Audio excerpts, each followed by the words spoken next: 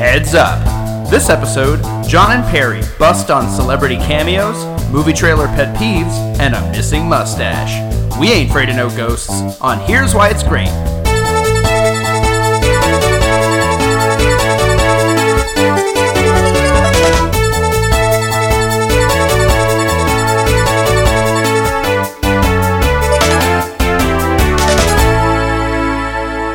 Heyo! Welcome to Here's Why It's Great, my dudes and dudettes. It is me, John Bring. I am back with another episode of the podcast that takes what you hate and tells you why it's great. And last episode, I had one half of the host for the only wrestling podcast that calls it right down the middle, the whole reffin' show, Darren Beasley. We talked for a very long time about Super Mario Brothers, and one good turn deserves another. I got one half of the whole reffin' show crew last time. This time, I got the other half right in front of me. Welcome to the show, my cousin / roommate / friend, Perry Smith. In that order, too, yes. Yes. We're not roommates anymore. You don't randomly live with me and Lindsay in our apartment. No, that'd be great. That'd be great if I did that. Thank you for having me on the show. I've obviously been a fan since its inception. Here we are, 26 episodes in, and finally you make the time to have me, even though I've got a pretty impressive resume of, former roommate, current cousin, right, and also current friend. But current friend, that's arguable. That's arguable. Yeah, we don't even talk anymore. No, we don't.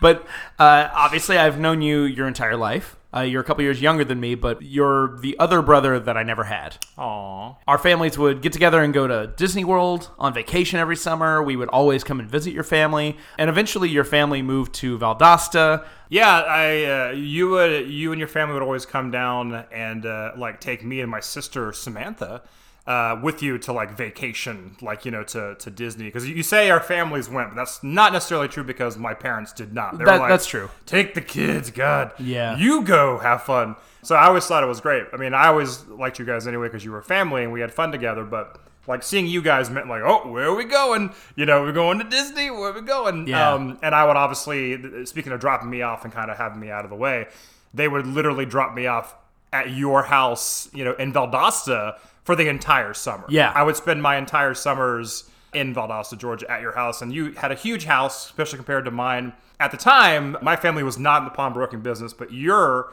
parents owned a pawn shop. So you had all the latest video games. Right. So I'd come to your place for the summer and you have all the latest video games and systems. And I thought oh my God, he must be rich. I was convinced you were rich. No, man, it was all secondhand shit. I mean, my parents were well off. I commonly refer to myself as upper middle class, sure, at least growing up. But back then, no, it did seem like a wonderland. It was basically Willy Wonka's chocolate factory whenever you came over. Absolutely, yeah. I had a lot of toys. I was very spoiled growing up. Obviously, all the technology came from the pawn shop, but I pretty much got whatever I wanted otherwise. So I had all the Turtles figures. I had Transformers, G.I. Joe, whatever we could get our hands on. And man, we got our hands on a lot of stuff, and we got up to a lot of business. Yeah, if I was around, if they brought you stuff, it felt like they had to bring me stuff also. Otherwise I'd feel bad. So it was oh man, visiting you was like Christmas. And so eventually, like I said, your family would move to Valdosta, and at that point, we... if you go back and listen to the last episode, you hear a lot about the movies we made. We did, wrestling together. We did basically everything together. You were just a part of the crew.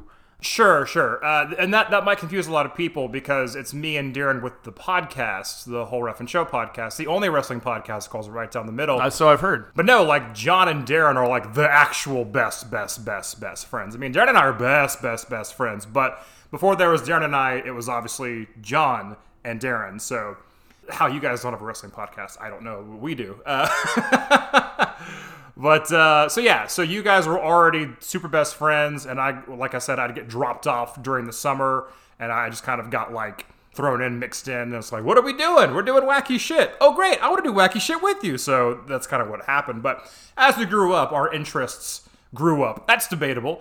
Right. But no, we got cameras. Cameras started getting better. We started making movies. We started emulating TV shows and movies that we enjoyed. And you went into all of that in the last episode, but I'm here to say, yes, that's accurate. Yeah, and I'm not going to give myself credit or pat myself on the back, but I want to say that all of our movies and audio dramas and everything that we did creatively may have led to your current career, which is an actor. I do act occasionally, yes. It's been a while because I haven't really tried.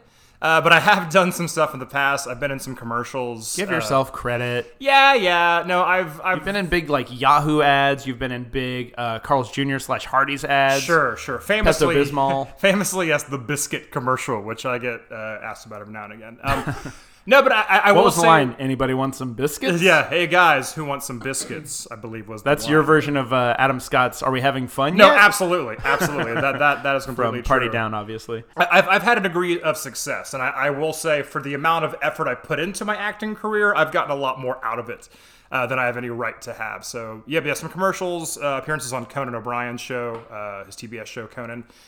So I've done some fun stuff. Also, a lot of Funny or Die content where I've worked with some really great actors and people you haven't heard of that all of a sudden are now famous. Yeah. So it's kind of weird. But anywho, so yeah, I've done some acting and we'll get back into that eventually. Currently, though, the podcast with Darren Beasley, my co-host, is going strong. We're somewhere in the 130s episode wise. 13.4, something like that. 134 is what you guys called it. 13.4 on the latest episode. Right. So yeah, 13.4. Hopefully, you'll be up to 13.5 or 6 by the time this comes out. But, Right.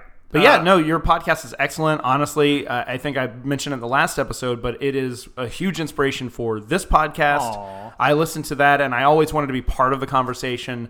Not so much like I could do that too situation, but just like I loved listening to you guys so much, even about professional wrestling, which I am a huge fan of and I have a lot of love for. But honestly, over the years, my attention has gone elsewhere in terms of like what I watch and what I pay attention to week to week. But I mean, hell, you guys got me back into wrestling. Now I'm much more invested in it than I have been in the last couple of decades.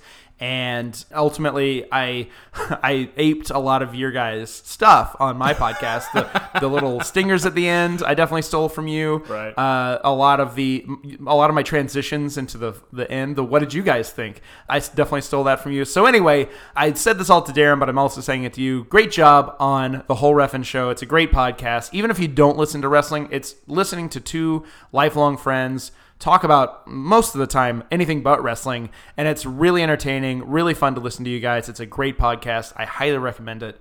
But let's get to the subject at hand, shall we? Well, quickly, I'll say thank you for all the kind words. Yeah, I do encourage anyone who enjoys this conversation, well, first of all, keep listening to this show because it is great to pat thanks. you on the back. I feel the same way when I listen to your show, where it's like I want to be in that conversation. Yeah. Like I mentioned to you before we recorded this, we went. You were nice enough to buy me Chipotle for my drive all the way across Burbank to get over here. Oh yeah. Which I really appreciate. But you and Darren talked about the comic book character Forearm. Oh, yes. I was there going, oh my God. If only you could be, because you were the one that actually owned the Forearm toy first out of us. I think we all eventually ended up owning it. Yeah. But I remember you getting that and me being crazy jealous.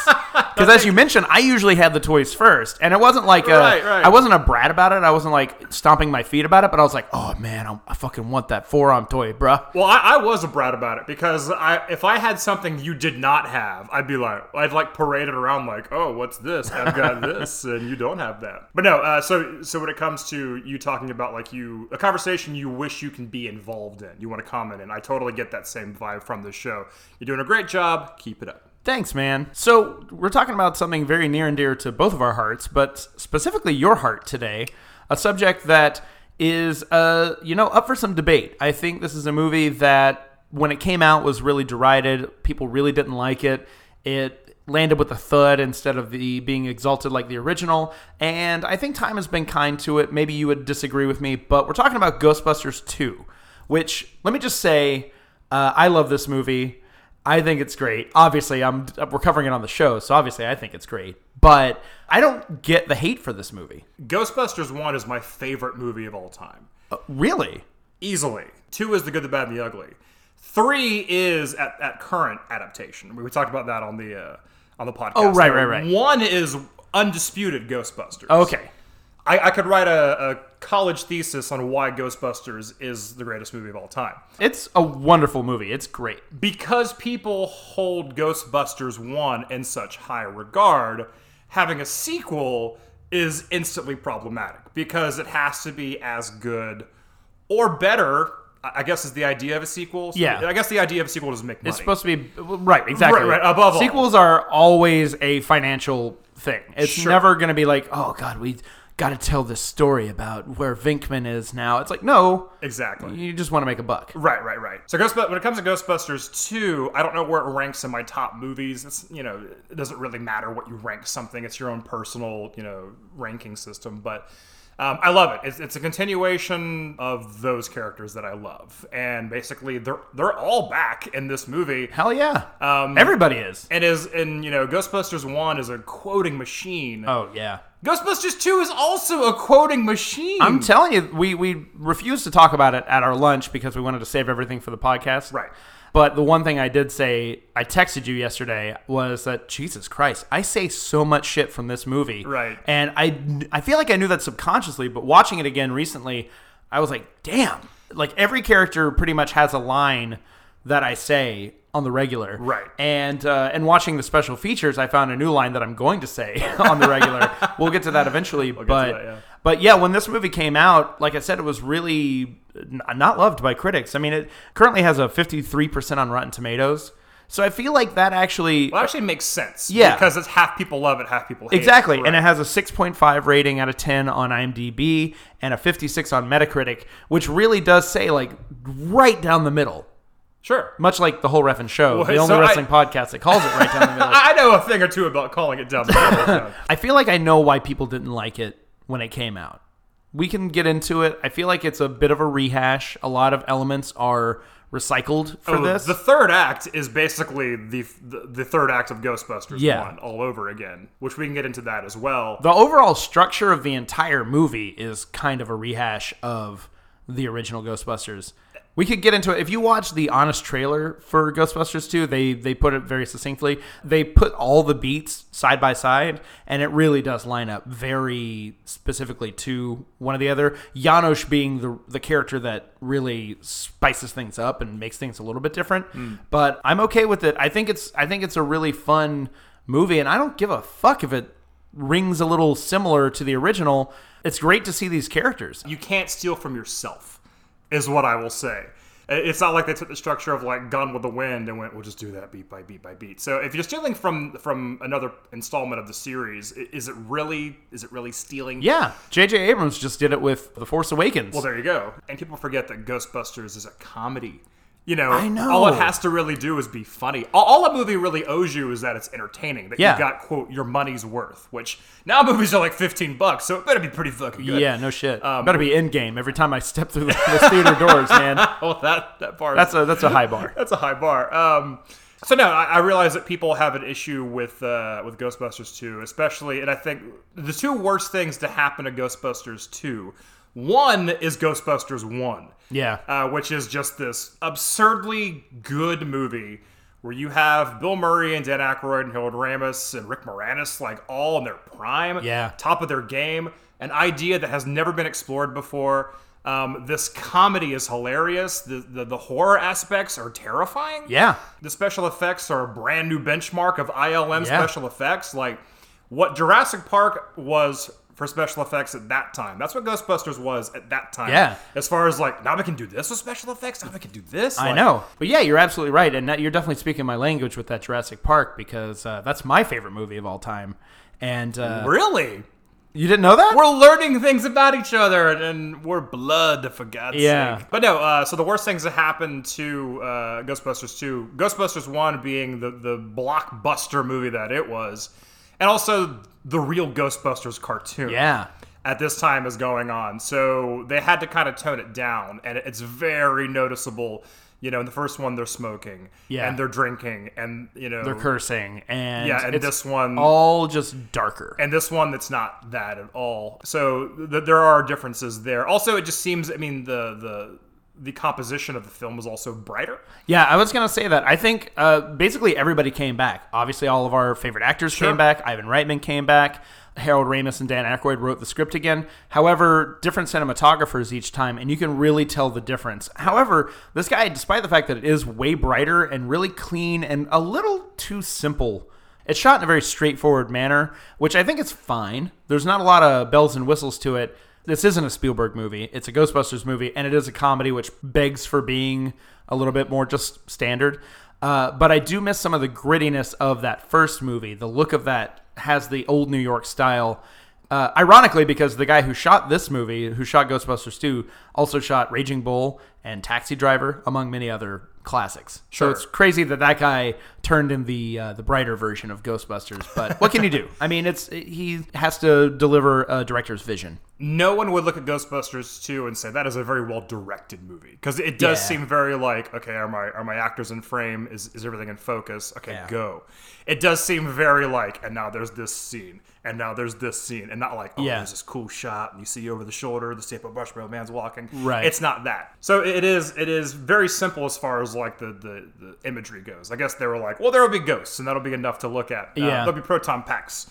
But when so much of the movie is set in Peter Venkman's apartment, it does get a little dry here and there. It does. And like you kind of hinted at a second ago, like the first Ghostbusters, you get the grittiness, the darkness, and like the cooler, if I could use that, like side of like the 80s. Yeah, no, I'm talking scary New York. And exactly. And this is the latter half of the 80s, where everyone's just wearing clothes that just do not look good anymore. Yeah. You know, Peter's got like these like buttoned up collar shirts tucked into a sweater. It makes me uncomfortable to watch that. Which definitely of the time. It was the style. I remember my dad wearing shit like that. I'm not knocking that at all. I totally understand what's going on, but it's kind of like, oh no, it's just the uninteresting end of the 80s. It's shockingly, the only person that actually made it through costume-wise completely unscathed was Dana, which is surprising. Sigourney Weaver looks amazing in this movie, and it's surprising because I feel like women's fashion around 88, 89 was awful, and somehow she got out of this without like any bright prints, any shoulder pads. I thought she actually looked phenomenal throughout the entire thing. The other thing I was going to mention that's working against this movie is the 5-year gap, which we can just go ahead and get in the movie. Speaking of Endgame. Yeah, speaking of Endgame, gap. it starts with the title card that says 5 years later. I guess it had to let us know that we're not just jumping in right after the end of the last movie. I remember being in the theater and seeing that and being like, oh shit, it is the real amount of time, because it had been 5 years in real life. Because after Ghostbusters came out, whoever was the head of Columbia Pictures talked shit about it. I guess he wanted to do more like substantial movies and like bucked against like the blockbusters of the time, and that didn't sit well with Reitman or Aykroyd or Murray. So they all said, "Fuck off! We're not going to make your sequel." And it wasn't until there was a new head of Columbia that came in, and she sat down with him and said like, "Hey, no. Ghostbusters 2 is our top priority. We want to do this movie. We're going to make it happen," and basically smooth things over with the boys. So that's why it took a little bit of time, and I think that time worked against it, because even though Ghostbusters was such a massive hit, I think maybe some of that Ghostbusters fever had cooled down a little bit.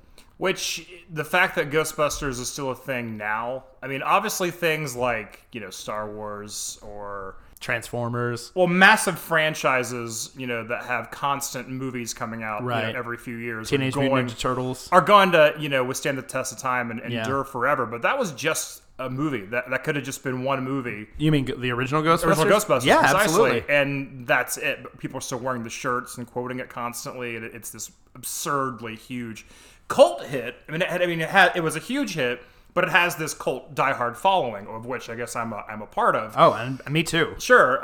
So it's kind of funny to think that they just made this movie and didn't know what it was going to really do. I'm pretty sure that, was it this one that Bill Murray only said yes to if they'd let him go and direct and be in that series do Razor's movie. Edge? Yeah, Razor's Edge. I mean, there's a lot of stuff we're not even really talking about with Ghostbusters. This could easily be a 6-hour episode. I could destroy your previous record with my good friend / co-host / former roommate also, Darren Beasley, if I went into all the Ghostbusters stuff that I know, which is just a stupid amount of stuff. Sprinkle it in, man. Don't hold back anything. Well, the Ghostbusters franchise, like a movie can't be made until like 5 people all say yes. Right.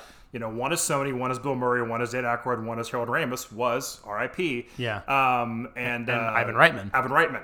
They all have to agree to stuff. For a long time, they were agreeing to stuff, but Bill Murray was saying, no, I'm not doing that, which is the holdup. And people give Bill Murray shit because there wasn't a Ghostbusters 3 a long time ago, but people, like we talked about, didn't like Ghostbusters 2. Yeah. And he said, then why would I make a third one? Yeah. He was an actor with integrity, and people are like mad. Like, no, just go make something, which, I would have loved Ghostbusters 3. To me, Ghostbusters 3 is Ghostbusters the video game. Oh, absolutely. If you play 100%. that, it is a video game, yes, but it's got all their voices, all the real voices. It's all looks like them.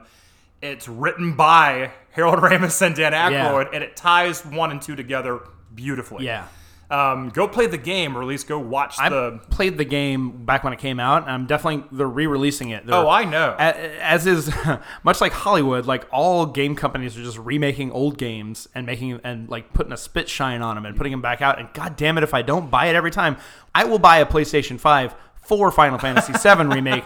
And apparently, my brother just told me they're turning it into a whole trilogy instead of just one game. Man. I'm gonna spend money on that because Final Fantasy VII was one of those experiences in my youth that I'll never forget. It's one of my favorite games from my youth. So, sure. Hell yeah, I'm going to spend money on that. And also, hell yeah, I'm going to buy this remake of the Ghostbusters video game just so I can finally watch the scenes, because every time I got to a cutscene, which is the only reason anybody should play that game, you'd hit a button. I'd hit a button by accident. I'd even, like, one time I tried to set down the controller and, like, my thumb accidentally pressed the joystick, and even the joystick cut through the scene. So I feel like I didn't see any of the actual cutscenes except for maybe, like, the first one. Well, luckily you can go into the options and watch all the cutscenes. So. Oh, god damn it. I didn't realize that. Just so you know, to me, the big problem with the game was, we'll make this quick, folks. I'm sorry.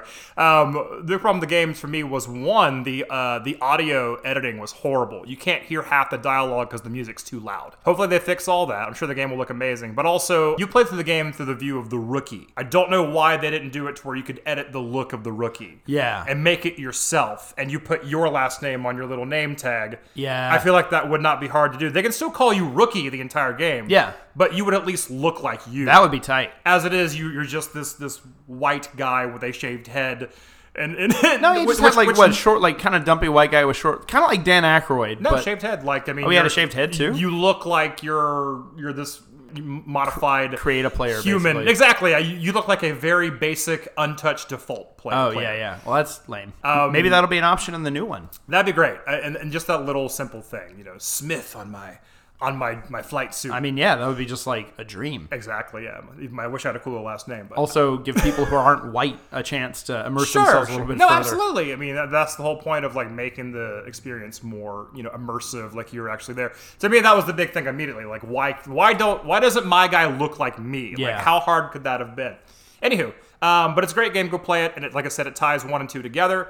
Let's talk about 2 here. Yes. 5 years later, as you mentioned, you did not like the 5-year gap, you said? Oh, no, I didn't mind it. I just remember being in the theater, being surprised by it. Much in the same way as I was surprised when it said 5 years later during Endgame at my first viewing. No, absolutely. And it's funny that you say that, because watching Endgame and it said 5 years later, for the first time ever, maybe because I'm older now, I'm in my mid-ish to late-ish 30s, you realize how long 5 years is. Yeah.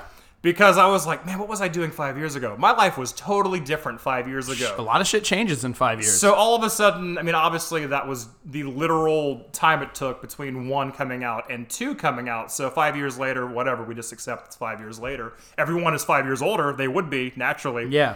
But for some reason, when you see it in a movie, it's like, man, 5 years. Wow, some shit's gone down. And to me, this movie has like one of the most brilliant first 20 minutes, where it catches you up on what happened immediately after Ghostbusters, what everyone's up to now, and it makes total sense what everyone's doing now. To me, that is brilliant. Exposition and foreshadowing are fantastic in the first act. Yes. Because there's a lot of, even Kevin Dunn showing up on, I'm jumping ahead, but when we eventually catch up with Venkman, he's hosting a, I guess, cable access show or some sort of low-rent psychic show. Kevin Dunn, most recently in Veep. He's been in everything ever. He's literally been in everything ever. Yeah, he's great. But he says that the world's going to end at midnight on New Year's Eve. Right. And, of course, Venkman being Venkman just writes it off. But to us, if you're paying attention, that really... that's something you don't pick up on when you're a kid, that's foreshadowing. Right. Another thing I picked up on, having seen this movie a bunch of times and I guess not paid attention enough, was when Egon's doing his lab experiment. His experiment is all about emotions manifesting themselves in the physical world. I, for some reason, always glossed over that line as Egon Gobbledygook, and I was like, oh, wait, that's what the entire movie is about. Yeah.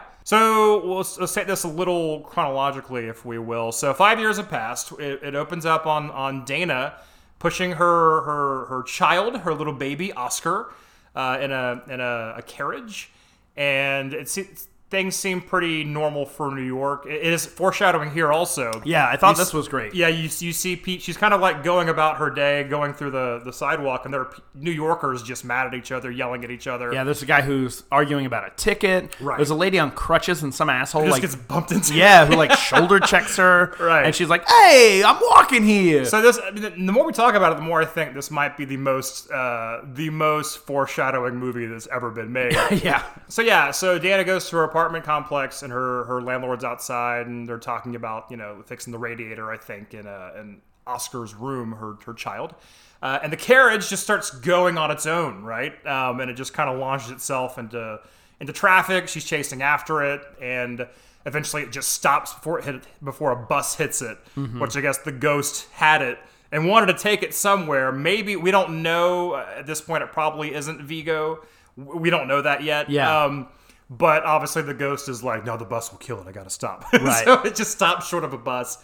And that's your setup. And this paranormal shit has happened to Dana Barrett once again. Yeah, poor Dana. She's had it rough. Also, we failed to mention the opening image after the 5 years later title card is a crack in the cement. And yes. a pink ooze comes out of the crack. And I believe Dana wheels through the ooze. Yes, correct. I forgot to mention that. Yes. So that slime also is setting up our entire movie. So the slime gets on the wheels, which might kind of tell you why it kind of takes a life of its own, right? Yeah.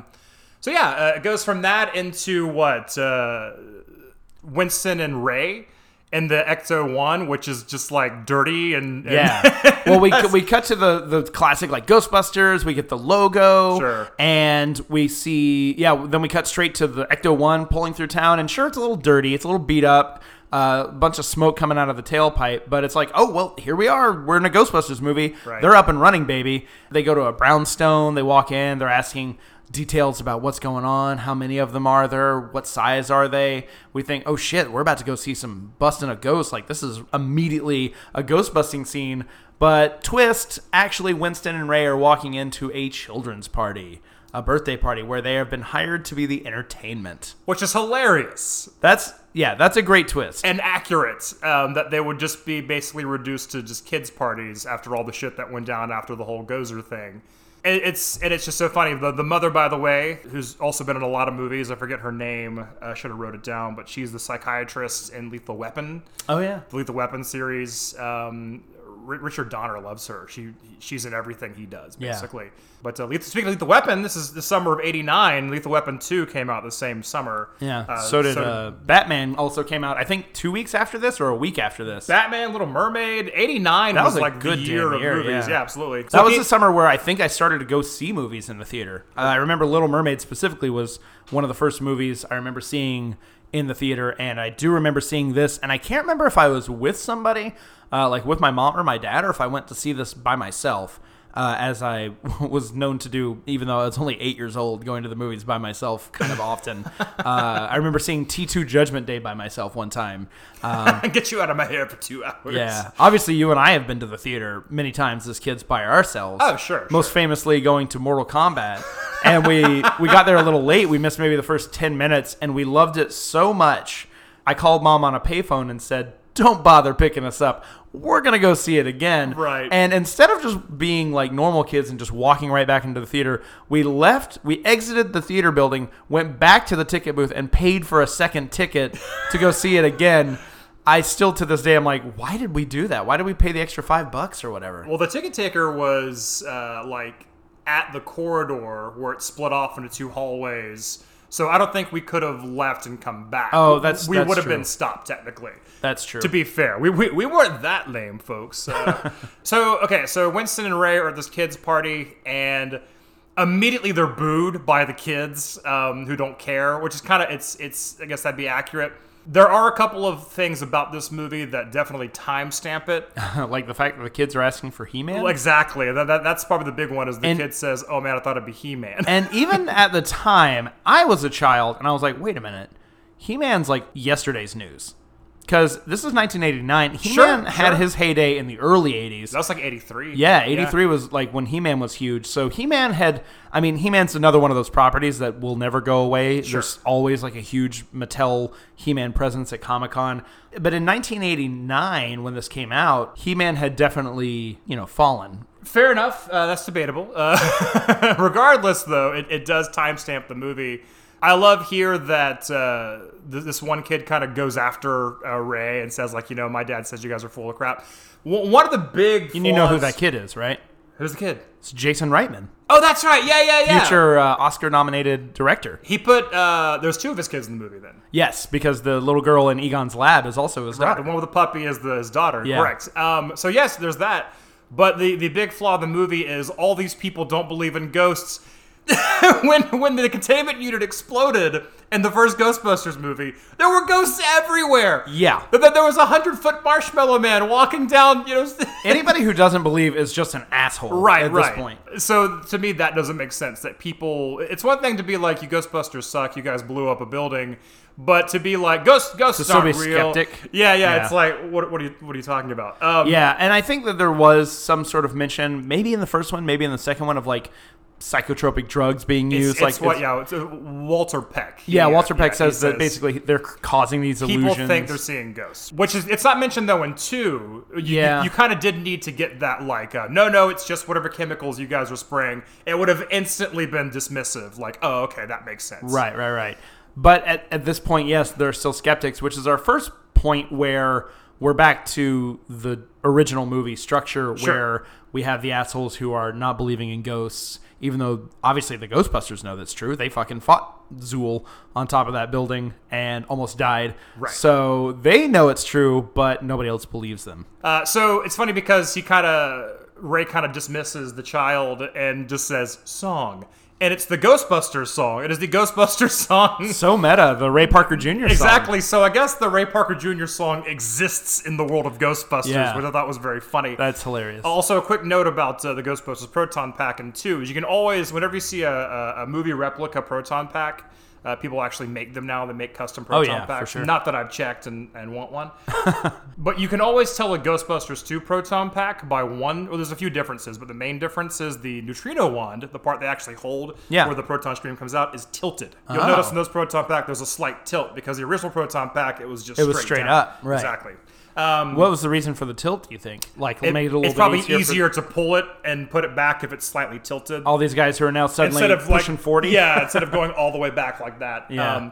So I guess that makes sense. But I did want to point that out. Never noticed that before. To all you, exactly. Yeah. That's one thing I'd like to point out. But I noticed that when I was a kid. I was like, okay, they're slightly tilted now. Because I was crazy about Ghostbusters even then. Oh, yeah, same. I definitely wanted a Proton Pack. I know I've discussed wanting to build my own Johnny 5 and wanting to build my own Rocketeer rocket pack. I also definitely wanted to build a Proton Pack. Oh, sure. Even if it just looked vaguely like a Proton Pack, I think you and I may have one summer tried to cook one up where I think we got like a trash can lid as like the central part because there's that big circular part that's the bottom. Yeah. I think that was like our beginning point. We didn't get much further than that. No, we probably just went and ate McDonald's and played video games. Yep. Went and played Super Mario World. Which we were very good at. We were very good at that. We failed in one aspect. Not so good at building things, but Sure. yeah.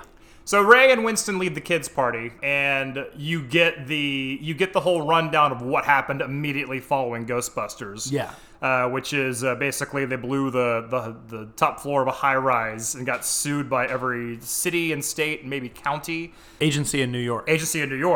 So they basically got sued out of business. So that's kind of why they're not ghostbusting anymore. For the most part, they're just doing kids' parties for extra money here and there.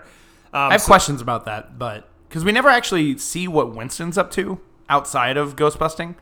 I think just kids' parties. Is Winston just doing kids' parties? Because Ray either owns an occult bookstore. Oh, yeah, it's called Ray's Occult. Ray's Occult, yeah. So he owns a bookstore. So I guess he was not totally impoverished by this. He probably works like part-time with any of the guys because it seems like Winston's kind of like the I don't want to say like the handyman, but Yeah. like whenever it's scientific stuff, like when they go to actually, scan Oscar and all that stuff, Winston's not there because what's Winston Yeah, going to do he's besides not a just hang scientist. out? Yeah. But when it's like, let's go under the city and dig and Yeah. do like hands-on stuff that's not necessarily scientific, let's bring Winston. 'Cause, Right. Why not? Yeah. So yeah, I mean, something told me that like Winston probably just helped out at their stores or whatever. I'm sure they did right by Winston. Yeah, basically, I'd like to think so. I feel about Ernie Hudson as Winston Zeddemore the same way I feel about Ringo Starr of Yeah. the Beatles. It could have been anyone else, but at the same time, it couldn't have been anyone No. else. And there was that big rumor that Eddie Murphy was supposed to play Winston. That's false. That was never the case. I've seen like art, like That was storyboards and stuff that make Never it the look like case. Eddie Murphy. Yeah, But it was never the case. It was never supposed to be Eddie Murphy. The original choice for Louis Tully was not Rick Moranis. It was actually John Candy, who was yeah. going to do like an accent and be really weird. And they were like, so maybe basically, not. John Candy was going to be Janosch. For the most part, yeah, maybe he knew. I mean, Bill Bill Murray Murray was wasn't supposed to first be John choice, Belushi, supposed to be right? John Belushi, Yeah. to play Venkman. So there were definitely things that didn't happen the right way. Ghostbusters was supposed to take place in space. It was supposed to be sometime in the future. Oh, right. So I Where mean, they had like just wands. They didn't have proton packs that shot lasers. They had wands. Well, that storyboards, yeah. But Ivan Reitman came in and said, this budget's going to be absurd. Let's kind of ground it a bit more. So a lot of things had to go wrong for everything to go perfectly right. Oh, absolutely. For Ghostbusters. I mean, obviously, we all wish that John Belushi had lived and was still around, but Sure. I don't think the movie would have been as good with John Belushi and not Bill Murray. it's hard to say. I mean, people forget how great Belushi also was. I mean, it's easy to say that now, but like Belushi's just a different vibe, though. he is, but Belushi's way more intense. I think he would have been too intense specifically for the Venkman role. Sure. Venkman would have been a different guy altogether, but Bill Murray's like cool calmness and his snarkiness, he offsets all the nerdy shit of Ray and Egon so perfectly that I think had Belushi played it, he would have played it to 11. And it would have been like, whoa, a little bit too much. Everybody would have been too much at that point. Right. The fact that this movie isn't horribly character driven, everyone's being very subdued. Yeah. Especially Harold Ramis is being very subdued, but like even in his like subtlety, like he just nails these comedic lines. I actually think Egon was quite well serviced in terms of like his one-liners and how his character plays out in a couple of scenes, but Oh sure, but in 2 he's a lot more jokey. yeah. A lot more Yeah. jokey, where it's like noticeable that okay, I guess they wanted Ramis to have a be couple more zingers. Funny. Yeah, I don't know if that was Ramis's doing or the overall vibe of it, because as you mentioned, it definitely feels a lot of change from the original, I think mostly due to the cartoon. Yeah, I think they wanted this to be a big hit with the kids, and it was. I loved it. I mean, when I was a I loved kid. it, yeah. But I mean, there's definitely, you can tell like the Sony's got a little more involved in the production of it. They're like, you guys got to do this, and that's got to happen. And like apparently, the special effects team wanted certain things to happen. So it's Bill Murray has always said like, we did a great movie, and then the special effects team like took over or something like that. Yeah, I saw that. So it's hard to point the finger because you don't know exactly where to point it, but. But we're not pointing the finger because we think that this movie's great. I know so- it's totally great, but I'm trying to see it from, we call it down the middle on our show. Yeah. John. Well, hey, man. I assume that happens here as well. I do so the same. I try to see it both ways.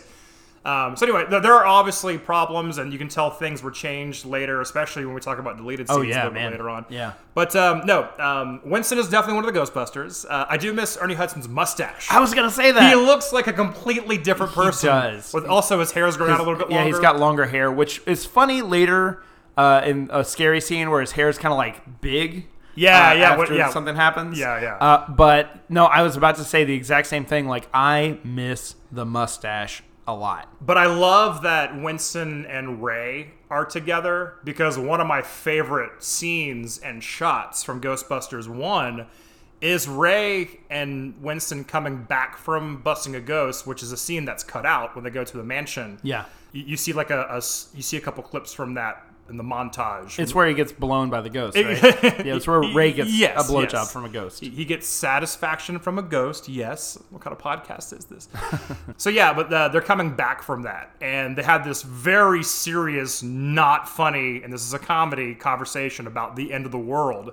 Because what I loved about Winston's character was he brought a different dimension into the four guys, where he's the only guy who isn't just spiritual, he's like religious. So he's talking about like the religious aspects of it, where like, Egon and Rey are like Sumerian, Evo Shandor and, ancient rituals and all that. What I like is that Winston brings in this whole like, I've just read the Bible my whole life and this sounds like end of days stuff. Yeah. So they have this very serious conversation about the end of the world, but it cuts away, or you get this like far away establishing shot of Ecto-1, and it's like the sun's just rising. Yeah. And you just see like the red and blue bounce from the Ecto-1's lights, and it's just this beautiful shot. I love that shot. Love that shot so much. But I love that they're still like buddies. There's this established relationship with Rey and Winston. And I love that it continues on into 2. Yeah. Whereas like, Egon and Rey definitely do their science stuff together. And that's established. Obviously, they've known each other forever. But Rey and Winston just have this relationship with his buddies. Exactly. Because Rey is definitely the more grounded of the two science nerds. Right. And I don't think Venkman and Spengler have ever spent a minute together alone. Other than maybe like if they split off together for a ghost-busting mission. But like, I don't think they've ever had dinner together. No, you kind of get... Rey is the linchpin of that entire I was going to say, group. you kind of get the feeling... It's fun that we talk about this. You kind of get the feeling that like Rey and Egon were buddies, and like Rey was the mutual friend that said, this is my friend Egon. Oh, whatever. He's weird, but he's paying for dinner tonight or whatever. He's buying me a beer, so he's fine. I don't know at what point they met, because we met them. They were all professors at a college. Right. But I feel like they probably met in college or high school. Venkman had an interest in science and maybe some natural skill at it, but Rey was like the golden child, and they got like either put together on a project or it was like a group project, and Venkman sort of clung to Rey, clung to this nerd, Sure, to be like, I'm going to use you to get better grades. Like maybe Egon and Rey helped Peter get through Exactly. school. Exactly. That actually, that's the movie that was never made, the prequel to Ghostbusters, Yeah. that I hope does not get made, by the way. Which they have talked about, as far as I please remember. Like, stop. what were these guys like? It's like, why do I mean, no offense to those guys. If it's not going to be those 3 actors playing them, which it wouldn't be. Exactly. Why the fuck would I want to watch that movie that they're not even busting ghosts? Right. Like, because if you're going to take those guys out, at least you got proton packs and all the iconography of the Ghostbusters and all the gadgets and shit. That's all cool. Which is part of the reason I feel like the 2016 version failed. They tried to turn the Ghostbusters into superheroes, which they are not. They're normal people, and they're not action heroes. And you had, like, all of the Ghostbusters, like, doing flippies and kickies and shit. And, like, they exploded. They didn't trap the ghosts in that movie. They, like, exploded the ghosts. And that just didn't work. I feel like what made it fun was that they trapped the ghosts and they put them in a containment unit. They were pest control, Sure. not fighting bad guys like they're the Avengers or some shit. One of the ultimate flaws of Ghostbusters is there is zero contingency plan. The containment unit has to always exist. Yeah. All they can do is maybe put it on a rocket and shoot it into space. Yeah. Beyond that, the containment unit has to always exist, Yeah. or these ghosts get out of the containment unit. They didn't think that through Right. too well. But let's get back to... Let's get back to it. So you find out what happened after Ghostbusters. They were sued by every city, state, and county agency, so they can't Ghostbust anymore. So that's what they're up to. Then we go to Dana, which has gone to find Egon. Egon now works at the Theoretical Research Institute. Okay, sure. And he's doing the experiment which you talked about a bit earlier on, where he's basically getting readings from people based on their emotional state. Yeah, and seeing how it affects the physical environment. Right. Which, again, is exactly what is happening in the entire city. Yeah, he's on one side of a two-way mirror. On the other side is a couple that thinks they're there for marriage counseling. And he keeps gradually increasing the temperature. I think he had up to 95 degrees or something like that. And they've made them wait for 2.5 hours. And to which I say, fuck that. I would have left long ago. Right. They should also question why the assistant that tells them they have to wait another, 30 minutes is wearing a lab coat. Yeah, good point. But, anyway, so Egon's just basically getting readings off of that. Dana's come to Egon and says, this happened to me. Can you, help me out? Try to figure out why it's happening to me. You also get a bit of backstory on what happened to Dana and Peter, which is they were together for a while, and then obviously they parted ways at some point. And Dana moved on, and she actually got married to someone, and this is where Oscar came from. Right. One credit to this movie is that they don't do the typical Hollywood thing, where halfway through Dana goes, Peter, Oscar's your child. I know. I'm Thank actually you. kind of shocked that they didn't do that. Thank you for doing that. At no point do we actually get the whole Oscar's actually your kid, because why not, Peter? That would have been terrible. However, Peter makes a great father to Oscar, I think. So I think that's going to work out for them nicely. He does. We'll get to Oscar and Peter's first interaction a bit later on. Okay. Can I just say real quick, when he's talking to Dana about the relationship with Peter, she's not facing him. He's behind her, and he's been scanning with this little device. Yeah. He's been scanning the different people and taking readings or whatever. And Dana's like, oh, does Peter ever mention me? And Egon says, no. And then Dana, as she like reacts to that, we see Egon like clandestinely like scan Dana for data. It's so good. It's so great. Subtle, and that's the kind of shit that I feel like people who maybe saw this movie once back in the day and never gave it a second look would have missed that completely. But it made me laugh so hard watching it yesterday. There's so many subtle bits like that. There are so many just looks that Peter can give that have you like laughing. Because we go from that to what Peter's been up to, which he is the host of a TV show called World of the Psychic. Yeah. Where he has two guests on his show. One is Milton England. Another one's name is Elaine. Milton England, as you mentioned before, even though Peter's obviously a fraud because he's not a psychic and he thinks everyone on the show is crazy. Yeah. The Milton England says the world's going to end at the stroke of midnight on New Year's Eve this year. And Peter's like, what are you talking about? Like, your book's not going to make that much money. Like, totally dismisses him. And then goes to Elaine, who is obviously crazy, and tells this insane story about, like, meeting an alien at a bar and, like, it luring her back to his hotel room. She basically got roofied. Yeah. But she says that the world's going to end on Valentine's Day in 2016. 2016 Valentine's Day. We survived that one. Yeah, that day came and went, yeah. But yeah, watching the movie 1,000 times when I was a kid, I never picked up on the foreshadowing of Milton England being right. Yeah, absolutely. And also, to this movie's credit, it's never brought up again. Peter was so dismissive of this psychic who accurately predicted that something would happen at the stroke of midnight on New Year's Eve that he doesn't even remember that the psychic said that. So it's never brought up again. I know, and they actually refrained from having him even in the crowd at the slime at the end. Like, that would have been very easy to just put them there. Maybe people would have forgotten him. I think even at that point in 1989, Kevin Dunn was a character actor enough to be a face where people would recognize him if he showed back up. I think maybe if he didn't look so much like Kurt Fuller, who is also a big part of this movie, maybe they would have put him there. That's fair. I think they would have been confusing the two. Yeah. But after the show, after we get that foreshadowing, we see Peter, we see that he's still a skeptic, he's still an asshole, he's still the same old Peter Venkman that we know and love. And for some reason, the mayor is taking a stroll through the production offices of World of Psychic. Well, he may have been a guest on like news that films there or something. Maybe, like that. yeah, Sure. exactly. This is New York. Yeah, these buildings, it's like Rockefeller Center, like 100 different things filmed there. Sure. But yeah, the mayor, same mayor from the last Ghostbusters shows up. Peter's trying to talk to him, and who do we meet? The aforementioned Kurt Fuller. And I have no idea what this character's name is. I know his name is Jack. I forget his last name. Starts with an H. Okay. It's like Hearted something. Okay. We both have smartphones, but we're going to show restraint and not look at our we're smartphones. not going to look at our smartphones. This is about person to person. Right. Like it was back in 1989 when this came out. But for lack of a better, I'm going to call him Kurt Fuller because that's the actor That's who it fine. was. Sure. And you worked on a show with Kurt Fuller. I sure did. And I came to the show once, and I met Kurt Fuller, and all I could think of was Wayne's World. And I talked to him very briefly. Very nice man. He leaves. And I I left, and I was like, oh, my God. He's in Ghostbusters 2. Yeah. How did I not think about that when I met him? Oh, man. I can't believe I didn't think of Ghostbusters 2 when I met the guy. Yeah, I didn't think about that in the entire year I worked on that show. Well, that's much worse. I didn't think of that until now because I only thought of Wayne's World or any of the other billion things that Kurt Fuller's done, including Supernatural, another show that I worked on for a very long time. There you go. But yeah, I never once mentioned Ghostbusters to him, which now I'm definitely kicking myself for that. You also got to meet another snooty asshole from the Ghostbusters franchise. You got to meet the concierge from the first one from the hotel, right? Michael Einstein. Yes, he worked out at my uncle's gym.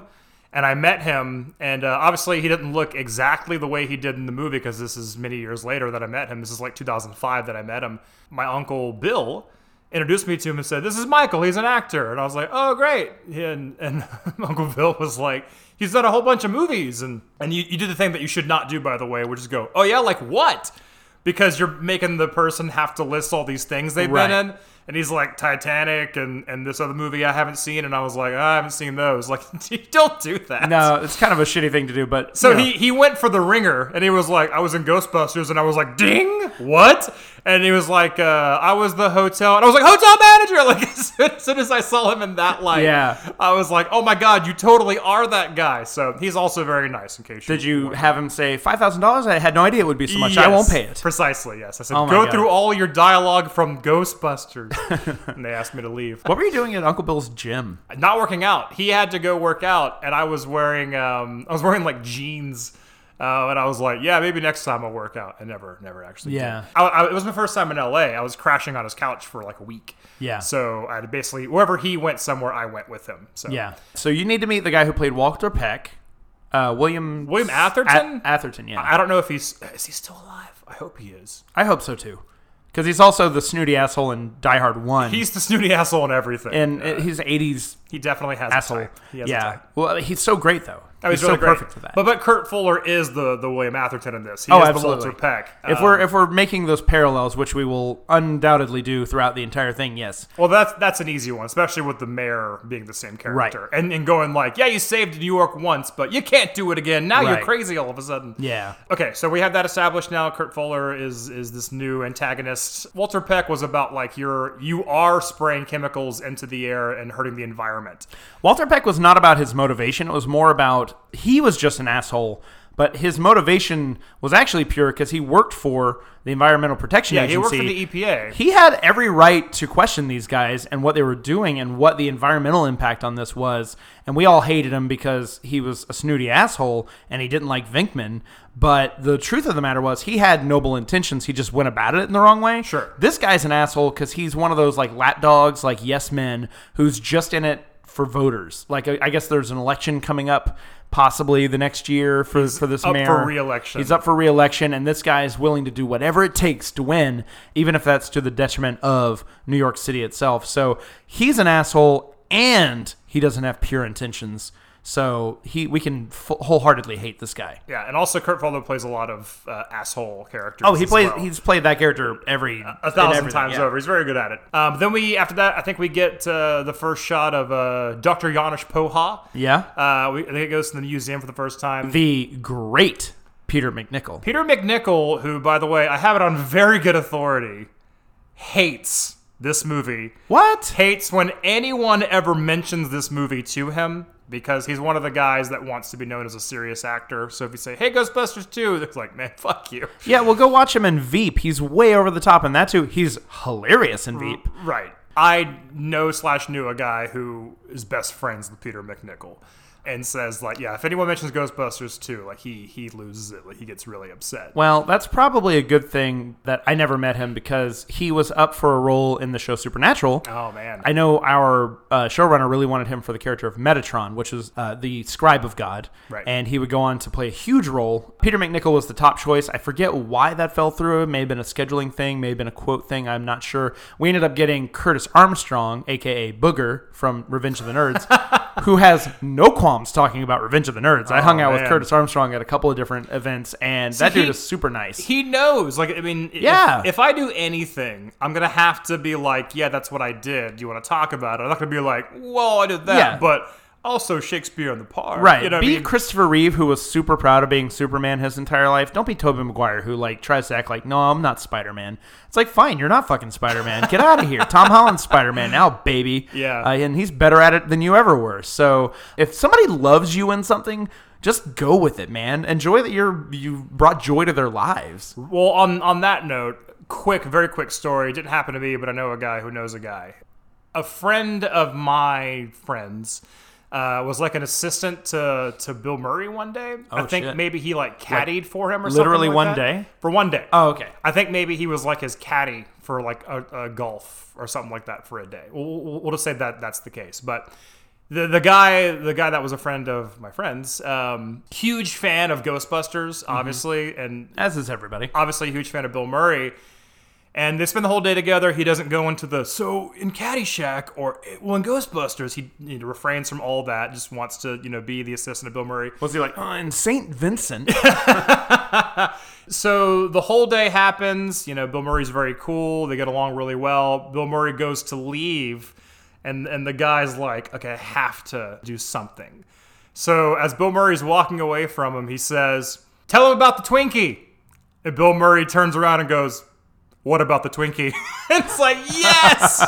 Yes! Nails his line from Ghostbusters 1, like without missing a beat. That's so great. So it's like, even Bill Murray, who, you know, by now is so stupid famous and just known for being a guy that can fuck with you and just do whatever he wants and get away with it because he's Bill Murray. Even he was like, oh, okay. Yeah, I think that he has a huge roster of iconic roles. But sure. At very first, he is a Ghostbuster. Well, absolutely. I mean, we're talking about all these great movies that Bill Murray's been in. Ghostbusters 1, Ghostbusters 2 being among them. But you forget about like all the Wes Anderson movies he's in that he's great in. And he's had a whole second career, and he's about on to his third career at this point. So anyway, that goes back to the whole like just embrace what you did and just, you know, say, I did do that. Thank you for watching. You know, it bought me breakfast, your viewing of this, whatever. Yeah. So Peter McNichol is not one of those people. However, Janosz, my note is literally, Janosz is the best character ever. Is my note that I have here. In the same way that there are some scenes in Ghostbusters 1 that Rick Moranis steals from Bill Murray. Yeah. Because Rick Moranis is so good at being Louis Tully. Dr. Janusz Poha, Peter McNichol, steals a couple of moments from Venkman. Especially when Venkman comes to meet him, which is later in the movie, but he's great. I mean, he's so funny. This character that he plays, he plays it very well. Where so unique. It's absurd and over the top, but it could be someone. It could be a real person that you know. It's right on the line. It's right on the line, which all the best characters to me are. Yeah. Like they seem absurd, but if you think about it, you've met someone this absurd. That's real. That means you're playing to the rafters and the front row simultaneously. That's what a good actor should always do. Precisely. Even when I do like, you know, not to tout my acting career, but I've done some pretty zany shit, you know, for Funny or Die videos. I've worn a lot of fake mustaches and beards. But like anytime I'm playing something over the top, I like to ground it in reality. Yeah. Even if it's something stupid and not realistic at all, I like to make it somewhat realistic. That's kind of one of my things that I like to do. Right. As far as like getting my ability across. He's doing quotes. Thank you very much. So there's that. So yeah, as absurd as Janosz is, you believe he could possibly exist in this Absolutely, world. yeah. And he's the head of the museum, which is how he's introduced to the Dana Barrett character. Dana works under him. And obviously Janosz finds Dana attractive. Who wouldn't find Sigourney Weaver attractive? Yeah. I think she's interesting in this because she really is more than your typical damsel. She's got more character in this than she did in the first movie even. And I thought she played the first movie very well, but at the end of the day, she was an object of desire and a damsel that needed saving. And this one, she's like much more well-rounded. Like she really feels like a real person. She plays a great strength, but also plays a great vulnerability. Her playing a mother is really amazing. Her playing this jilted lover is really amazing. It's like Dana is probably the most dimensional character in this entire movie. Yes, I agree with that completely. She is the damsel in distress if you wanted to just quickly classify everything.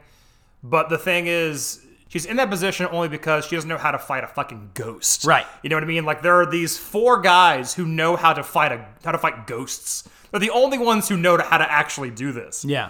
So it's like she needs the help specifically from these people to combat this, you know, this evil. But at the same time, like she accepts we'll go back to the first one very quickly. She accepts the help of like Venkman to come over, even though she can already tell Venkman obviously has something else on his mind, but maybe he can help. What other choice does she have? Right. Her refrigerator's haunted. But then when she finds out Venkman isn't taking it seriously, throws Venkman out of the apartment. Yeah. So if you want to say that Dana is a weak character, that's incorrect. She doesn't put up with I wasn't saying bullshit. she was weak. When you say damsel in distress, you assume like, oh, hero, come and rescue me. Dana is ill-prepared, ill-equipped to combat, you know, her current problem, has to take on someone else, you know, to help out. But finds out when they can't help, seemingly at first, dismisses him instantly, says, get out of my apartment. And even Janusz Poha makes advances, and she's like, no, thank you. Just like Louis Tully made advances in the first one. Exactly. So poor Dana has all these, you know, all these guys coming at her going, hey, baby. So she's strong because she's like, yeah, no, thank you. Yeah, no, thank you. Yeah, no, thank you. I guess the orchestra must pay pretty well in the first one because she Oh, lives yeah. in a very nice Oh, apartment. yeah. Super swanky And in apartment. this one, I guess the museum pays pretty well because she's also in a nice apartment with multiple rooms. It is also when you get older, you realize this. Like, how could they afford that? Oh, how like, could Venkman, even on Exactly. his TV salary, afford that gigantic? Peter He must have been there Venkman's for. loft. Yeah. I think he must have been there a really long time. He got in there where it was like super cheap before the neighborhood got nice. Sure. Maybe he's fixed up the apartment, but like rent control. Maybe the super had a haunted place in the apartment complex, and Peter got the ghost out, so they got to live in the apartment. Maybe that's a good point. That could have happened. No, but I Or watched, maybe he bought it during the height of the Ghostbusters, like when he had money. There you go. You know, they obviously sued them for a lot, but maybe they didn't seize their assets. We can Well, get all maybe that. we should write the prequel to Ghostbusters 2. 2, right? Which bridges the two movies Ghostbusters together. 1.5. That would be good. The franchise rights alone will make us rich beyond our wildest dreams. But back to just to wrap up what you were saying about Dana as a character being stronger than the damsel or the love interest. Right. You're absolutely right, and I think that's 100% on the shoulders of Sigourney Weaver, the performer that she is. Sure. She's so strong in everything that she's in. I've never seen her play a weak character. To my knowledge, she is always a badass. Even if she loses or dies in the course of the movie, she's always one of my favorite parts of whatever she's in. She's always brings something extra to the role. And Dana Barrett's no exception, which is why they would even bring her back. Not only is she a big star, and she's another person to put on the poster, and not only is she a great character, but yeah, just like having Sigourney there just ups everybody else's game, in my opinion. And I feel like she, like I said, I stand by, I think she's like the strongest of the returning cast members, the strongest performer of the bunch, because if not for her, I think a lot of the story elements could have possibly not worked as well. I will say that one of the flaws of Ghostbusters 2, and watching it this time really reminded me of it, was that you don't get enough Louis Tully. You don't get enough Janine Melnitz. Yep. You don't get you get a good amount of Winston, but you don't get enough Winston. Yeah. So much that when Janine shows up in like the third act, you forgot Janine was You're like, even in oh, the hey! movie. Exactly. And they have like a random subplot like towards the end of Act 2 Right, with her and Lewis, and it's like, wait a minute, wait, where have these guys been? What's happening? Absolutely. But we're still we're introducing the Vigo painting. We see it for the first time. It gets wheeled in, and not to keep up bringing our personal stories. I mean, I guess that's what a podcast is. How else are we going to fill the time? But I was lucky enough to go to ILM in San Francisco. I had a friend that worked at ILM. And he gave me and Lindsay a tour of the place, and I got to see, I don't know if it's probably not the only one, it's probably just one of many of the Vigo paintings, but they had the full-size Vigo painting hanging in one of their hallways, and you bet your sweet patootie I got a photo with that I think I've seen that picture, yeah. Yeah. Then you go into the gift shop, and they're selling them. Yeah, Like, full-size "Aw, Vigo wait a paintings. minute." But yes, I got to see a lot of really cool shit. The number of like background matte paintings from famous movies was incredible. It was one of the most fun experiences I've ever had. Great time. But it was really neat to see the Vigo, and I got such a kick out of that. And yes, the Scoleri brothers and Slimer are in that same little chamber, and I was just like losing my mind over it. The Scoleri brothers are great, and we'll get to them, but those puppets are really neat. The Vigo, and that just shows me, that just demonstrates how much of an impact this movie had on me specifically. I may have actually seen this movie more than I've even seen Ghostbusters, to tell the truth, because I saw this in the theaters and had it on video.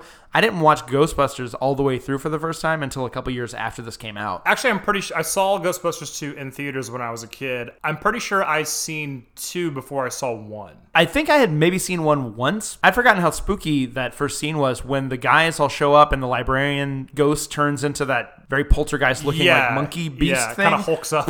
Jesus Christ, that scared the shit out of me. Like, I turned it off, I think, at that point. But I remember actually your father put on Ghostbusters after I'd seen 2 in your living room. He put on Ghostbusters 1 and said, like, here's Ghostbusters, this is the first one. And I was like, nah, it's dumb. Because I don't know why, but I love 2 so much. And I had no interest in watching 1 when I was a kid for a while. So I did, and I was like, this is great.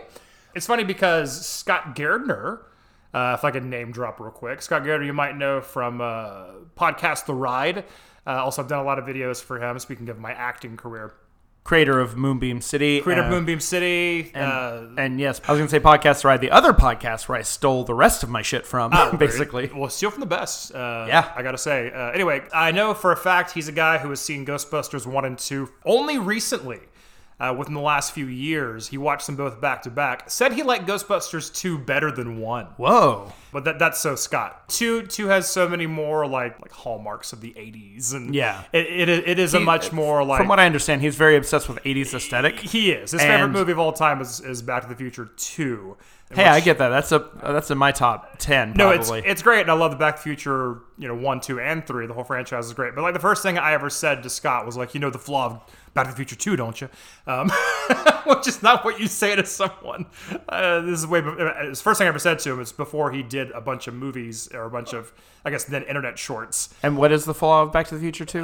Very quickly, the flaw of Back to the Future Part 2, folks, is, and what's even worse is they explain how this can't happen and still did happen.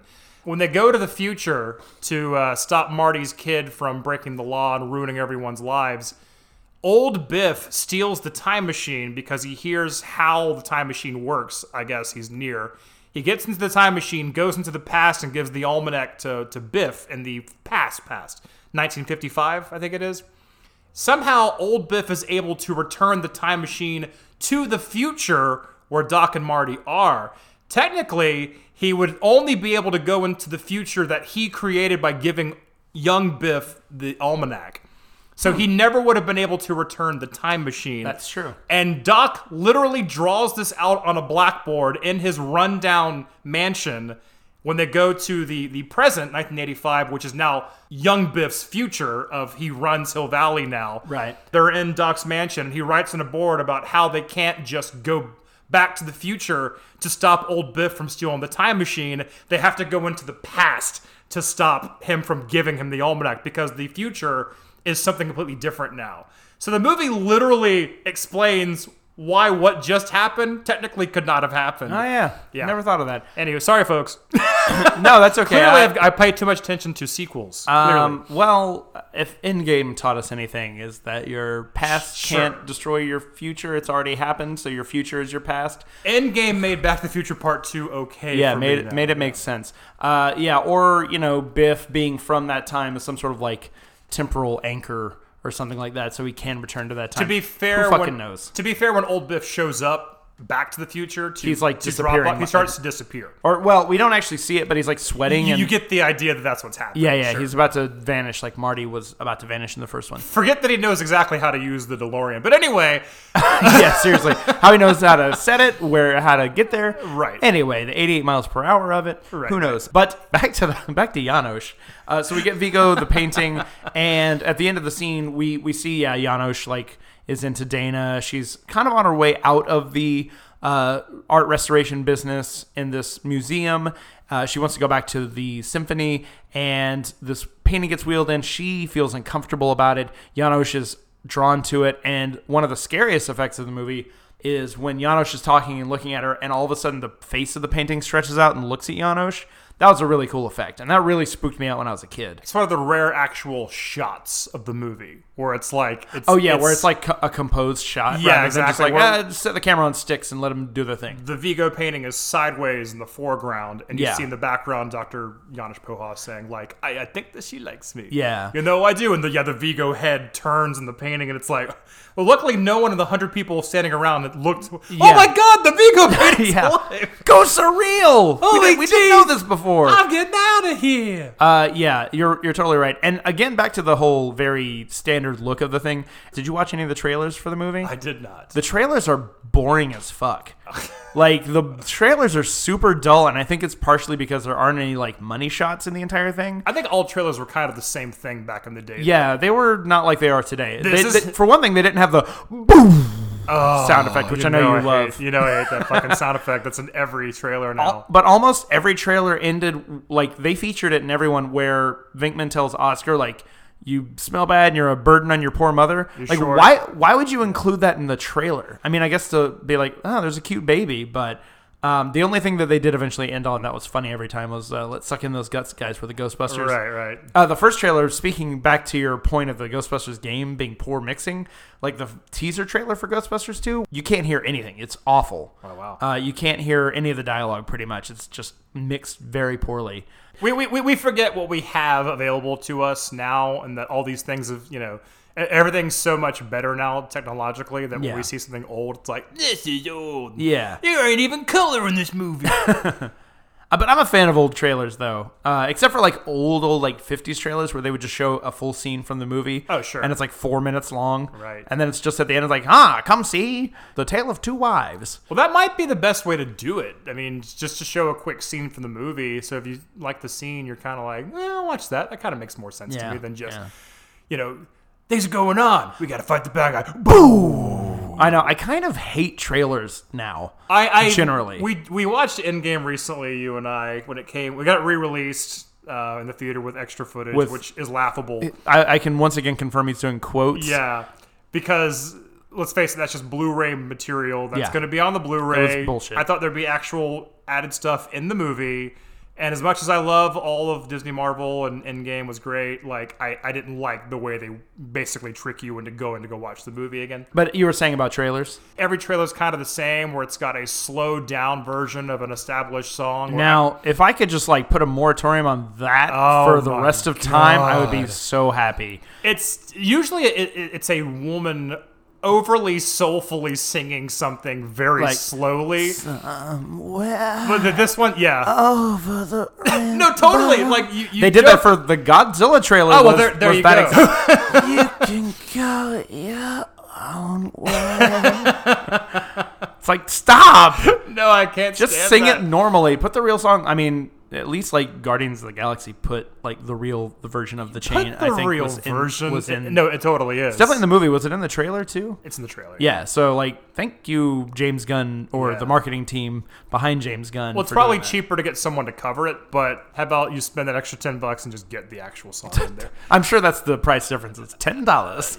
Is a If- meal at Chipotle. No, that's all to a giant studio. That's literally what that is. Absolutely. That's no. It's money. just a style. I think that the same like 3 companies are editing all trailers anymore, and it's just so homogenized, the style of it. A friend of mine who works or worked at least this is some time ago on movie trailers, like a movie trailer company. He sent me one. He's like, "Are you gonna love this trailer?" Because it had Enter Sandman in it, Metallica, but it was a slowed down woman. Oh my God. Soulfully singing, Exit light.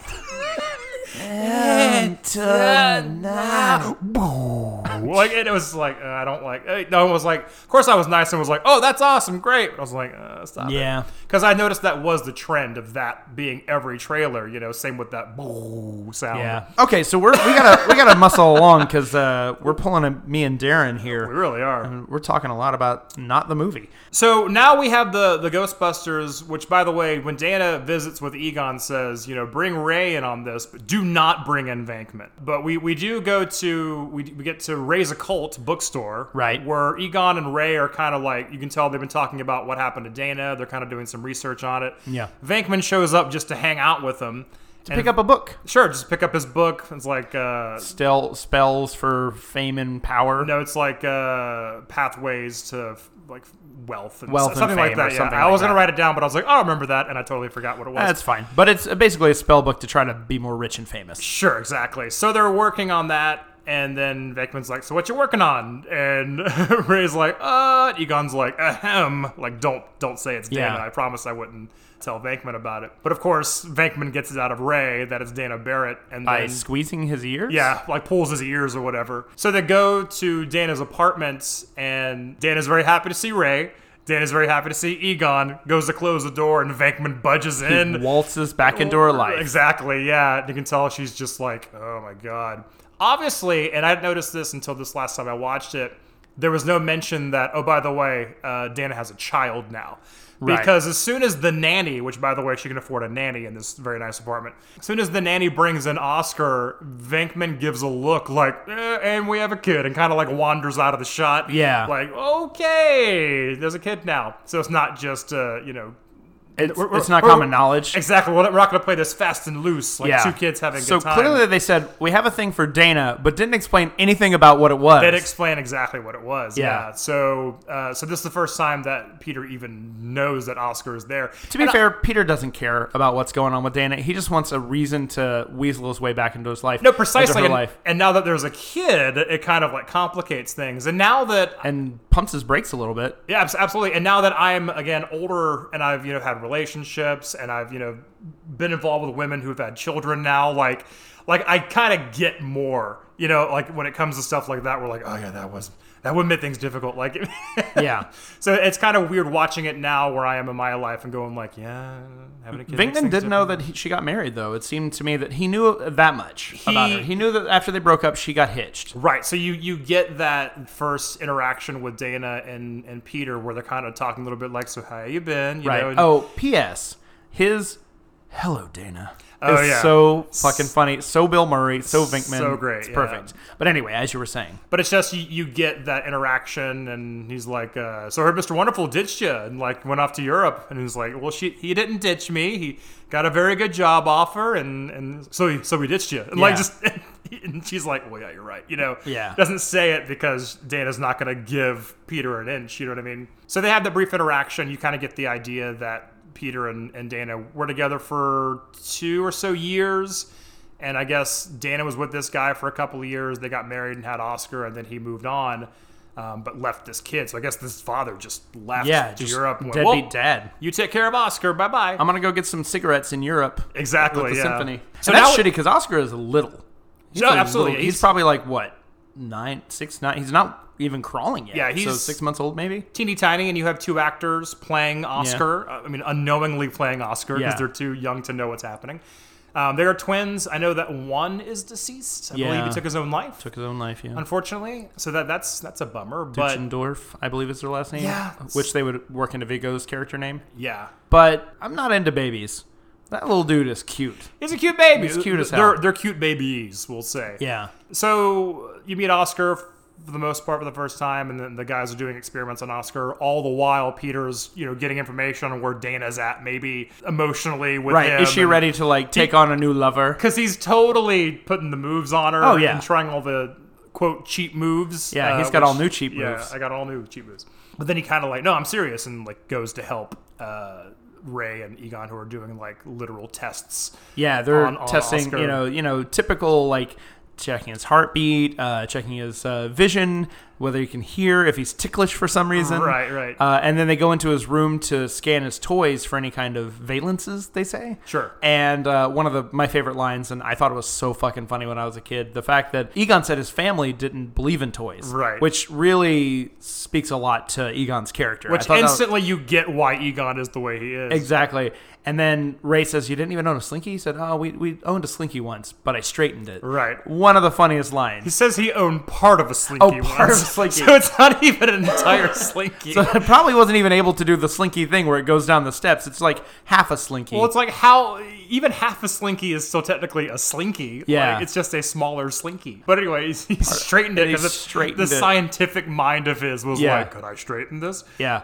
And I thought about that a lot when I was watching it again yesterday. It's like, man, how would one straighten a Slinky? That would be really, really tough. But it also plays into the whole Egon's scientifically curious mind. Yeah. And it's God, that's brilliant characterization without even realizing it. So tiny, but so succinct and perfect and elegant way of demonstrating Egon. Because Egon, I think they build out a good bit in those little ways. Ray doesn't get a lot in the way of true character development in this. Ray's kind of starts the same, other than them being successful at the end and saving the day and starting kind of down on his luck. He doesn't have a true character transformation. Ray is super scientific, but he's also this kid who thinks it's all fun and fascinating. Yeah. So you get a lot of that where something later happens to Dana where the bathtub tries to attack, and he's Ray hears about it. He's like, really? That's great! Yeah. Because he's just excited that it happened. And I love that about Ray. Well, there was more with Ray in the movie. We'll get to it later on, but we'll bookmark that for later conversation. Yeah. So a whole subplot that was supposed to happen, basically. Right. So the three of them are trying to figure out what's wrong with Oscar, like what's wrong with Dana, whatever.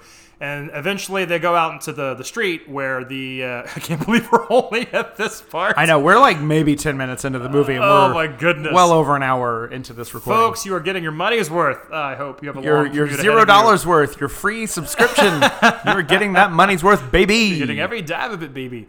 They go outside to where the carriage stops in the road, and they pull out the PKE meter and the Geiger meter, and they just get these huge readings. They decide they're going to have to dig in the middle of the road and find out what's going on. So they dress up as I think Con Ed, or like kind of like ambiguous construction people. Yeah, just basically. like a generic construction dudes. Right, and they decide to dig a very large hole in the middle of the streets. And it's funny because there's a scene that's cut from Ghostbusters 1, and it's a good thing it is, because it's totally out of place, where Bill Murray and Dan Aykroyd play like bums, basically. Oh, I remember that. Yeah. Yeah, and it's obviously them playing bums, but they're characters. They're SNL guys who love playing characters, so they wanted that in there, I guess, and it ultimately didn't make it because it just looks like Venkman. Probably and Ray. the kind of thing where like they really insisted on doing it, and Ivan Reitman was like, "Fine, Right. we'll shoot it." We'll and film knowing it in the back and of then his just head, drop it. Yeah. we're definitely gonna cut this. I've seen some celebrities handle that way on set, sure. Yeah.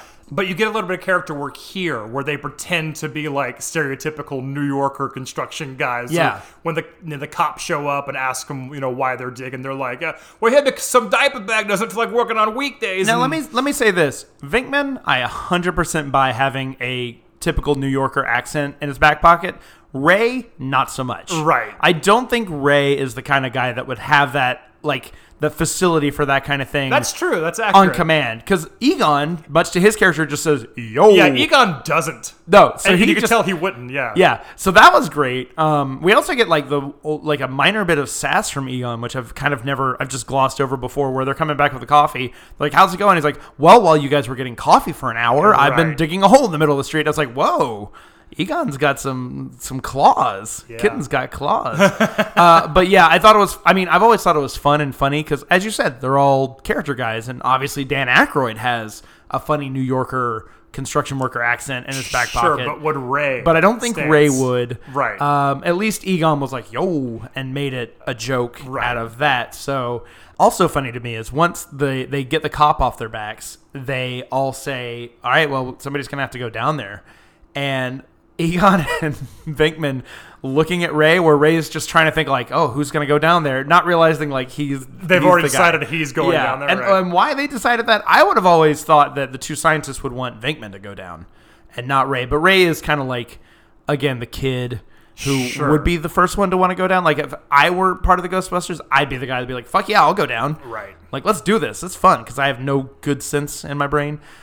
So they plunge Ray deep into the hole, and he eventually gets into the 1870 pneumatic transit system, which was a real thing, which was built. It was an alternative to the subway system that we know and love today, where it was just some really high concept pneumatic tubes to get around the city. It would have been way too expensive to ever actually produce, so they only made a mile of it. So I'm assuming the River of Slime is 1 mile, but makes for a great fucking set. That's a beautiful set. It's a great visual. They return to it later in the movie. Yep. But yeah, he dips down and it's like glowing purple from the slime. Yeah. That's completely filling up this basically essentially the subway Yeah. track. So luckily he's got that like scoop thing. Yeah, I was It gonna looks say like, that. like a selfie stick with the scoop on With the like, end. yeah. And I was going to say, isn't it convenient that he had that specific tool? They didn't know they were going to go down there to collect samples. Maybe they thought ectoplasm or something like that. Yeah. But it does seem a little convenient to me that they had the perfect tool to get that type of sample. A sample of something. That not only is it a scooper, but it also extended so far. Right. So it was all kind of convenient. But, we write these things off. It's a movie. Right, because at this point they don't know that there's slime. This Yeah, is they the first don't- time they encounter the slime. Exactly. So he says it's a river of slime. It's a river of slime! I always loved his read of that Yeah. line. So he gets a sample of it, and then it starts to kind of react to his presence and Yeah. kind of like. What's weird about this is like you kind of see like tentacles ish. Yeah, like almost like hands. like wavy hand tentacles kind of start coming up after him. Then they kind of like start to grab his leg, but he gets pulled away. as you know, topside, the Egon and Peter are like having to talk to like the cop that came back with actual Con Ed people. With an saying, actual like electrician. For we the checked city. with all these phone people. You know, you don't work for any of them, so tell me another one. And Peter, for a second, goes, "I've got a major gas leak here." Yeah. Like instantly changes his story. Yeah. What do you think this is coming from the sky? Like, that was hilarious. Make this instant lie on the spot, which is obviously a lie. Also, before that, the guy says they are claiming to be working for the phone company. He's like, "Oh, I gotta do miles of cable." They're like, "The phone lines are over there." And then he turns to Egon and hits him on the head. It's like, "What did I tell you? The phone lines are over there." That is so good and so funny. Like, if it were just that bullshit for the entire movie, I would have been happy. Again, if they never even put on a proton pack and shot. No, that's not true. If they never put on proton packs, that would piss me off. Well, again, in the very base of the movie, it's a comedy. If you're laughing, that it's doing its job. Yeah, exactly. And in Ghostbusters 1, like, there's a good portion of the movie before they ever go to the Sedgwick Hotel to bust Slimer. And the movie is just brilliant. Like, the conversation with Ray and Peter outside the university when they get kicked out and decide to start their own business is, like, great. It's one of my favorite scenes in the movie. Yeah. You'll hear that a lot. All my scenes in that movie are my favorite scene in the movie. I also love how that scene is shot, particularly. It's directed. Yeah. It's actually shot It's a certain way. It's like But also, it's that moment of like entrepreneur spirit and like, you know, like let's get this done. Let's fucking do this, man. Yeah, like let's go into for it. business where for they're ourselves. where they're passing around the flask and everything. Right. Like, so good. Where are we gonna get the money? I don't know. Cut to them instantly getting the money by mortgaging Ray's family Ray's farm. family house. Again, it kind of like we said about Egon and Peter kind of like leaning on Ray for things. Yeah. Like, that's kind of like one of the first times they do that. Oh, yeah, they for go sure. like, we can probably convince Ray to mortgage his family home. This is fine. Everything's fine. Right. So, okay, back to this. So they hear Ray is struggling. And Ray's kind of struggling in a weird way and freaking out, even though the tentacles have gone back into the slime river again. But he's still reacting as if they're supposed to still be CG slime tentacles coming after him. Yeah. Which I always thought was kind of weird. Yeah. I mean, I would be freaking out if, like, I was just collecting a sample of this weird stuff. Sure. And it started to grab at me. You can't totally look straight down from where you are, too, because you're at a weird angle. Yeah. So I guess that does make sense. But they're pulling him on the line back up again because they can hear him struggling. And he kicks this just a rotted out concrete tube that has, like, obviously a power cable in it. Yeah. And causes a huge blackout in New York, which we did not mention at this point. Okay, well... back to Janos. Back to Janos, because this is where Janos shows up at Dana Barrett's apartment. We have not mentioned that earlier, somewhere in between all of this happening, Janos is, I guess, restoring the Vigo painting. He's cleaning or restoring the painting. Right at the eyeball of Vigo. Vigo zaps him. In a great jump scare. I remember that made me jump out of my fucking seat. It makes me jump every single time until now because I am so ready for it. Oh, yeah, me too. I'm like... But when I was a kid, it'd be like the first drop on the Tower of Terror. Like, just waiting for that first drop to happen. But, so this is where Vigo reveals himself. He is a ghost, basically living in the painting of himself. So he tells Janos who he is. And Janos, I never put this together, is apparently also Carpathian. Oh, is he? Yeah. I read a lot about Peter McNichol and his process for this. Originally, Janos was supposed to just be a regular-ass dude, probably more in line with a Kurt Fuller type, or like, remember the guy, Sigourney's buddy from the first movie next to the fountain who's like sticking the liquid up his nose? Sorry, you're very pale. Yeah, some sun. Somebody more along those lines, just an average-ass, like, 80s handsome dude to be a bigger threat to Venkman.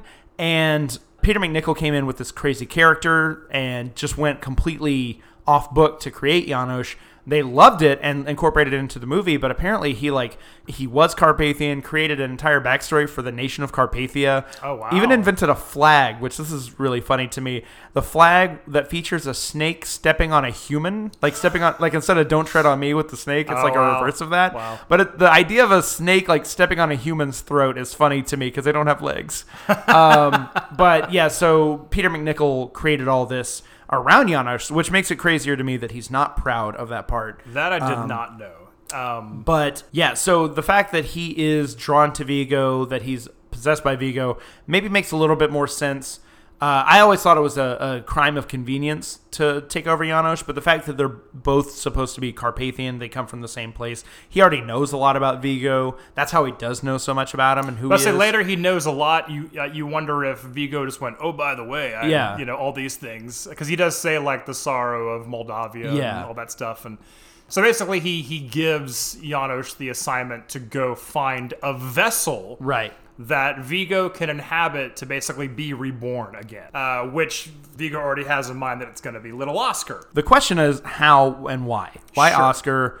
Because he's only just coming out of storage at the beginning of the earlier scene with Dana at the museum. Well, one of the deleted scenes that we talked about the scene already, but the scene where they go into the street and find out where the source of the disturbance is coming from, where the spot where Dana's baby carriage stopped, there's an extended scene there where Dana asks if she's, like, cursed. Why do these things keep happening to her? And Egon kind of says, like, it's possible that you are some sort of paranormal is like drawn to you or whatever. Yeah, like a lightning rod for the paranormal. Exactly. And I always thought that might be the case, and that deleted scene kind of confirmed my suspicions. Right. And I wish they'd explore that a little bit in the movie, because I find that very interesting. Yeah, that is interesting. But maybe because there is that bit of Gozer essence in Dana, it would have transferred to Oscar. Yeah. So maybe that's why Vigo is kind of drawn to Oscar. Right. That makes sense to me. So yeah, there is some of that. That's all good explanation. I mean, we have to I've watched this movie a lot. Some pretzel logic to get there, but I mean that all makes sense. The one thing I really wish would have happened had a Ghostbusters 3 happened is obviously Dana puts on a proton pack and becomes a Ghostbuster. And there's a picture of that. Oh, there is? I put it up on my Instagram years ago, but yeah, there's a picture of her wearing the flight suit with the proton pack, Oh, and it's shit, like yeah. it's like a Ripley with a proton pack. Fuck like, yeah, how dude. awesome is that? That's amazing. Sure. I really wish that would have happened. But yeah, so, okay, well, then we can explain away Vigo. One thing I did not know about Vigo until this current viewing and looking into it a little bit more, I never knew that was Max von Sydow doing his voice. Yes, uncredited. Yes. Yeah, because he is uncredited. I always thought, man, that dude has a metal fucking voice. Like, that dude has an awesome voice. And now it makes more sense because it's not him at all. It's one of the greatest actors of all time. No, the guy who plays Vigo is in Die Hard. He's one of the henchmen. Yep. And he's also in The Mouth of Madness, and you hear his real voice in those movies, and it's Yeah. not that voice. Yeah.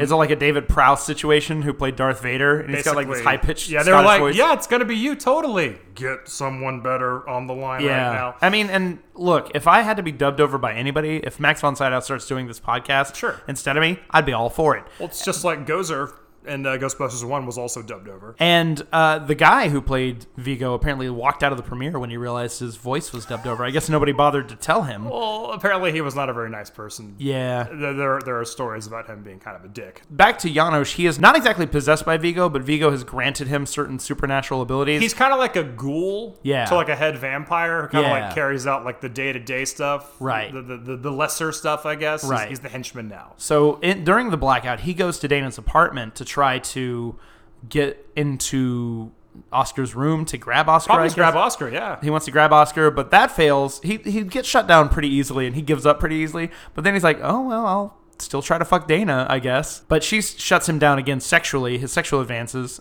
which Dana must be very good at this point. Because every male character in these movies, except for Egon and Ray, have pretty much on her. Lewis Tully for however long she did. Yeah. So she shuts him down, puts him away, and one of the creepiest shots of the entire movie, and I wish it would have done more stuff like this, is the hallways all lit in red because it's like emergency lighting, and Janosch slowly, creepily walking away, his eyes basically turn into headlights. Mm-hmm. And it's really a cool effect, and it's really neat and really spooky. And they never do it again. They never do anything like that again. But they want to establish that he's got something a little extra, which will definitely come into play later. So now the Ghostbusters are arrested. Oh yeah, they're good and arrested now, and for the second time, or for the first time in the movie. And we go straight to their trial. And there's another deleted scene here where Dana actually talks to Peter. Dana is in the courtroom. In the courtroom. She's like, hey, bro, sorry. I feel like I'm responsible for this. And Peter, still putting the moves on her, is like, it's fine. It is your fault, but it's fine. And it's a really good read of that line, by the way. It's great. Like, all the deleted stuff was like, that should be in the movie.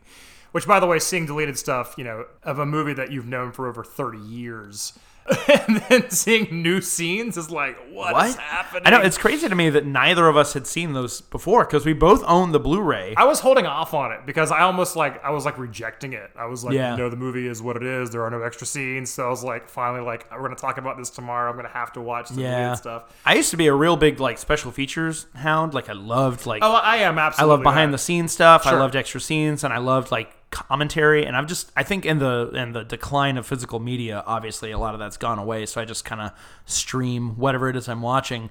But I'm really glad I have the Blu-ray for this because one, it's a movie I will pop in every once in a while, and yeah, having all of that. And there was a great documentary, or not a documentary so much as a retrospective with Dan Aykroyd and Ivan Reitman. It's kind of a fluff piece, but it's really cool to see them reflecting on the legacy of Ghostbusters. And they both admit that nobody really liked this movie when it came out, but people's estimation of it has risen over the years, which is kind of why we're here. But that deleted scene specifically, I get why they cut it because Dana is nowhere else in the scene. And to have her run away screaming like the rest of the audience does would make Dana look bad. Well, on that note, you know who is in the audience, who shows up again, is Winston. Oh, Winston shows up in the beginning, and he's like, after he hears the judge kind of try to like get everyone to settle down, he's like, sounds like a real stand-up guy. And Egon's like, yeah, they call him the Hammer. The judge, by the way, is Harris Yellen. Yes. Who's in a ton of stuff. So many things. So Harris Yellen's playing this great judge who he is no pitch nonsense. Which is great. So yeah, Winston's in the audience there. They decide to get Louis Tully. But was Winston always in the audience? Did that? Yeah. I don't remember if that was. So that was in the final cut, huh? Yeah. So where the fuck did Winston go when all the shit happened? They didn't need Winston for the scientific checkup. But then he's there for their court hearing because he's their fucking friend. Yeah. The good thing about it is if they get sentenced, which they do, to actual like jail time, Winston's not going to go to jail. Yeah. So, however, I did miss Winston in the drilling scene. Like, I feel like Winston. It would have been more fun had Winston been there for that's the actually excavation true. scene. Why wasn't he there for the actual excavation? Yeah. I guess they realized what they were doing was highly illegal. Yeah. So they were like, They we wanted don't need to to indict get him Winston too. involved. Yeah. So yeah, I guess that kind of makes sense. But it did. At the same time, Winston probably could have. Watching it this time, I was like, Winston should be there. He should have That'd been be there. fun. But also, you got to remember that for 75% of Ghostbusters 1, it is just Right. Venkman, Stantz, and Spangler. Yeah. And Winston would have been probably a better equipped to handle the cops and stuff, too. Sure. Winston would have actually been able to handle the cops, Like and they wouldn't have been bugged again. Probably would have been the guy that like got them all the equipment. Because in the real Ghostbusters cartoon, like his father was like a construction worker and all that stuff. You get a bit more backstory on Winston Zedmore. Yeah, we haven't even talked about the cartoon, which I was not a huge fan of, but I liked The it. first 3 seasons. I mean, don't get me wrong. I drank a shitload of Ecto Cooler growing up. I'm really big into like continuity and uniformity among properties, and the fact that all the Ghostbusters had different colored outfits bugged me. And even though I really liked the design of Egon, his like pompadour mullet thing that he had, I didn't love that as a kid. I didn't love that he was blonde. Well, they're called the real Ghostbusters because there was already a cartoon being made based on the original Ghostbusters. Right, which was a dumb live action show Right. with a monkey. At the same time. So they called themselves the real Ghostbusters. Right. To be like, no, whatever they're doing, we're the real Ghostbusters. Right. But in the storyline, if I'm not mistaken, there was a scene where they said, oh yeah, that movie, that was just all based on us. We are the real guys that Right. the movie is based on. Like, Sure. They had those guys playing us, and they didn't look anything like us. Well, one of the first episodes of Real Ghostbusters is them all is they explain what happened to the old jumpsuits. Really? They had just come back from fighting Stay Puft Marshmallow Man, and they're covered in like marshmallow ectoplasm, and they throw the suits into a box, and basically the suits come to life and like come after them or whatever. So that's what happened to the old jumpsuits. That's how they got new. They explain why they're wearing different jumpsuits. Oh, okay. Well, that's actually super fun. I like that. So that's why, yeah. But they're very quickly about Real Ghostbusters. Yeah. I know a bit about that as well. Lorenzo Music, who famously Right. did the voice of Garfield, does Peter because he sounds just like Bill Murray. Right. Everyone thought that the voice of Garfield from the cartoon was Bill Murray, but it wasn't. Right. Bill Murray is the feature film version of both Garfield Bill and Murray Venkman. does the feature film version voice of Garfield, hilariously, even though he had Lorenzo Music fired from doing Peter Venkman's voice in Real Ghostbusters because he didn't like his voice. Right, and who took over? Was Dave it? Coulier. Yeah, that's from right. Full House took over for him. Also, Arsenio Hall does the voice of Winston Zeddemore No, in that's the cartoon. that's good casting. You know who does Ray? It's fucking Megatron, Frank Welker. What? Megatron. Frank Welker doing a rare normal voice. Frank Welker does Ray Stantz in the cartoon. I think Frank Welker and Leah Thompson are the two things that combine all the episodes that we've done on the show. Because honestly, like looking at it, like I'll watch these things and almost everything is like, holy shit, Frank Welker did a voice for this. Like in the, he did a bunch of the Koopa voices in Mario Bros. Or the Goomba voices rather in Mario Bros. Sure. I guarantee you Frank Welker did some of these ghost sound effects in this movie. Probably. I wouldn't doubt it at all. Like there's the big ghost in the archway that's just making a monster sound. I guarantee you that's Frank Welker. Get Welker! Yeah. Maurice LaMarche, I believe his name, does Egon. And I always thought they could now do a Ghostbuster movie that was animated and you would have him do Egon. And that would still kind of work because his voice does sound a lot like Harold Ramis's Egon voice. And also it's very accepting because he was Egon of the real Ghostbusters. Right. And it's animated, so it would work for me. Yeah. Anyway. So there's all that. So, but it changes when Dave Coulier comes in and the show gets a lot more lighthearted. Slimer plays a bigger role. Yeah. It's not as dark and scary. I saw like some notes that the cast had on like Ray Stantz is a bit portlier. And later on there's like a note probably from, actually I think it is from Dan Aykroyd that says Ray needs to be thinner. So they make Ray thinner. There's a note on even though between the first one and this one he does gain weight. Yeah, he gained not like a ton of weight, but probably like 30 pounds or something. Sure, but also they wanted to make him look a little different. But like there's a note on Janine's animation cell that says less slutty. So I guess they thought she dressed a little too, quote, slutty. Okay. In the first couple of seasons of Real Ghostbusters, so she wears like more conservative clothes or whatever. Anyway, I looked at Janine because I was like, why does she look so different in this movie? But she's also that 80s to 90s transition look. Way too bright of colors. Bright green. Yeah. And her hair, there's actually... The hair color is probably the biggest change because she kind of had a short... just her natural hair color of like an auburn brown in the first movie, big librarian glasses. And this one, she's got like funky, like green glasses and like this red Dora the Explorer wig. And she has like that cheetah print. Go look at the cartoon. She looks very similar to the cartoon because the glasses are really the same. The red hair is really bright and like a shock of red. And that could be the cartoon and the movie kind of like, well, it's like this in the cartoon. Right. So there could be some of that. I think that made a lot of changes to this movie. Obviously, the darkness, no smoking, all that stuff, except for like once or twice Ray has a cigar. But a lot of those changes, I think, came from the popularity of the cartoon. You know, he's trying to cut back. I think he's just chewing on. Anywho, so we're not even to the end of Act 1 yet, folks. So Harris, our judge, Harris Yellen, he just like tears into them. The prosecutor, another like great 80s female dick. She's great, but she does incite one of the only like dirty words of the entire movie. Do you want to do Venkman's speech? Sometimes shit happens, and shit happens. I forget exactly. If you didn't ask me to do it, I could. I know. Yeah. I forget exactly how it goes. That was definitely when we worked at Hollywood Video. We were charged with putting on family-friendly movies to play, and we picked Ghostbusters 2 because we both love it, and it was just the two of us working on that shift.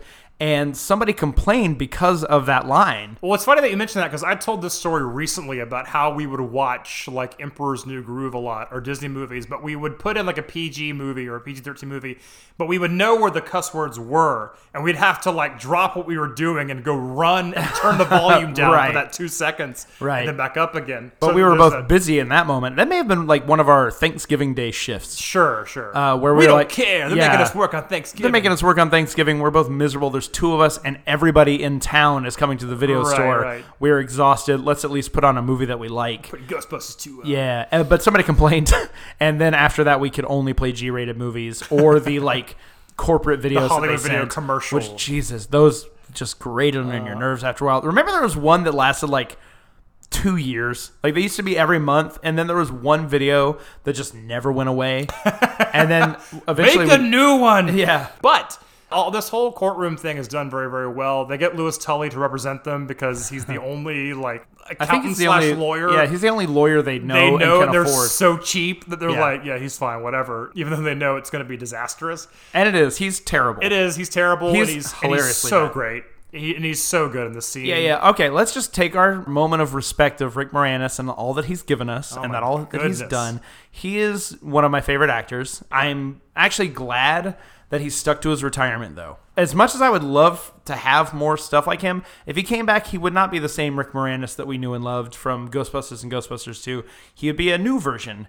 And maybe if he did something different with his career, that would be cool. And look, let's be honest, if they did a Honey, I Shrunk the Kids reboot tomorrow, they announced that Rick Moranis was going to be in it, I'd be thrilled. But I'm really happy that he had his moment in the sun, had a great career, left an incredible legacy, and he's just wonderful. And he slides back into Louis Tully like an old glove. He's amazing. He really is. Good summer for him, by the way. Ghostbusters 2 and Honey, I Shrunk the Kids is 89. Oh, shit, yeah. So he made some money. He's probably still living off that money. Yeah, for sure. I know that I think he's gone on record saying, like, the first Honey, I Shrunk the Kids made me enough money to retire and live comfortably forever. Yeah, and by the time he was doing Honey, We Shrunk Ourselves, he was probably like, kind of done with this whole Hollywood thing. How do you think he felt when he did Honey, I Shrunk the Audience? Well, that was for At least that was for a theme park. That was for a theme park. Got to be with Eric Idle. Got to act maybe opposite. Probably not. I doubt they were ever on set on the same day. They probably got Rick for like 30 minutes one Thursday afternoon. Sure. And that was it. Like, here, put on the Zelensky glasses and let's just say these couple of lines. You're like, okay, I guess. All right. But yeah, Louis Tully sucks terribly as a defendant. We learned that the Ghostbusters have been legally barred from busing ghosts. We get a recurring appearance from the guy who came to shut them down, the guy who worked for the city. Right. And who actually gives them some credit because he's like, well, actually, does he say whatever it is they I put don't know, there? catching ghosts. Yeah, because they pull the proton packs and ghostbusting equipment from the car, and there's like Exhibit A and B, along with the slime sample that Ray has. Even though it's way more slime than he could have possibly gotten at the same Right, time. but we don't. So that's all in the core. It's established. The ghostbusting equipment is there. The proton packs, the traps, the slime is all there.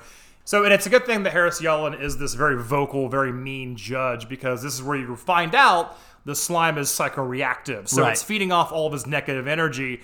And they, of course, lose their court case horribly. Right. The Hammer is very happy to give them this huge sentence and tells them what he really thinks of them and their charlatan ways.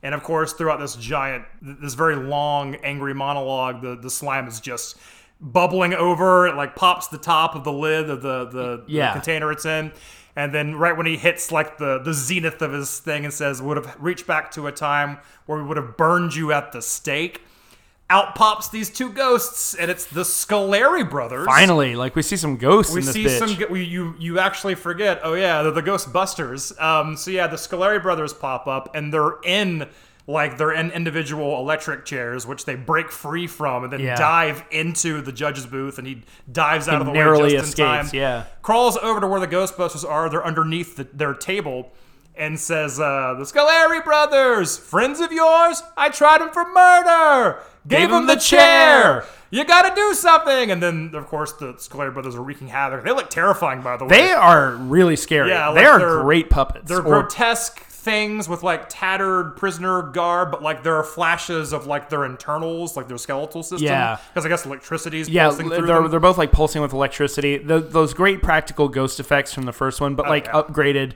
to be a little bit more solid. The like matting is a lot better because in the first movie, especially if you watch it on Blu-ray, the matting is pretty horrible. Yeah. This one, it's just seamless. Like we watched it on Blu-ray and an Ultra HD TV. It looked phenomenal. They're great. They're terrorizing the audience. People are running for their lives. They're throwing chairs around. They're throwing people around. Right. They take the prosecutor and hang her up by one of her legs and carry her outside. Who knows what they do to her? Yeah. But good Lord, I don't want to think about that. But yeah, there's one who's very like gaunt and thin.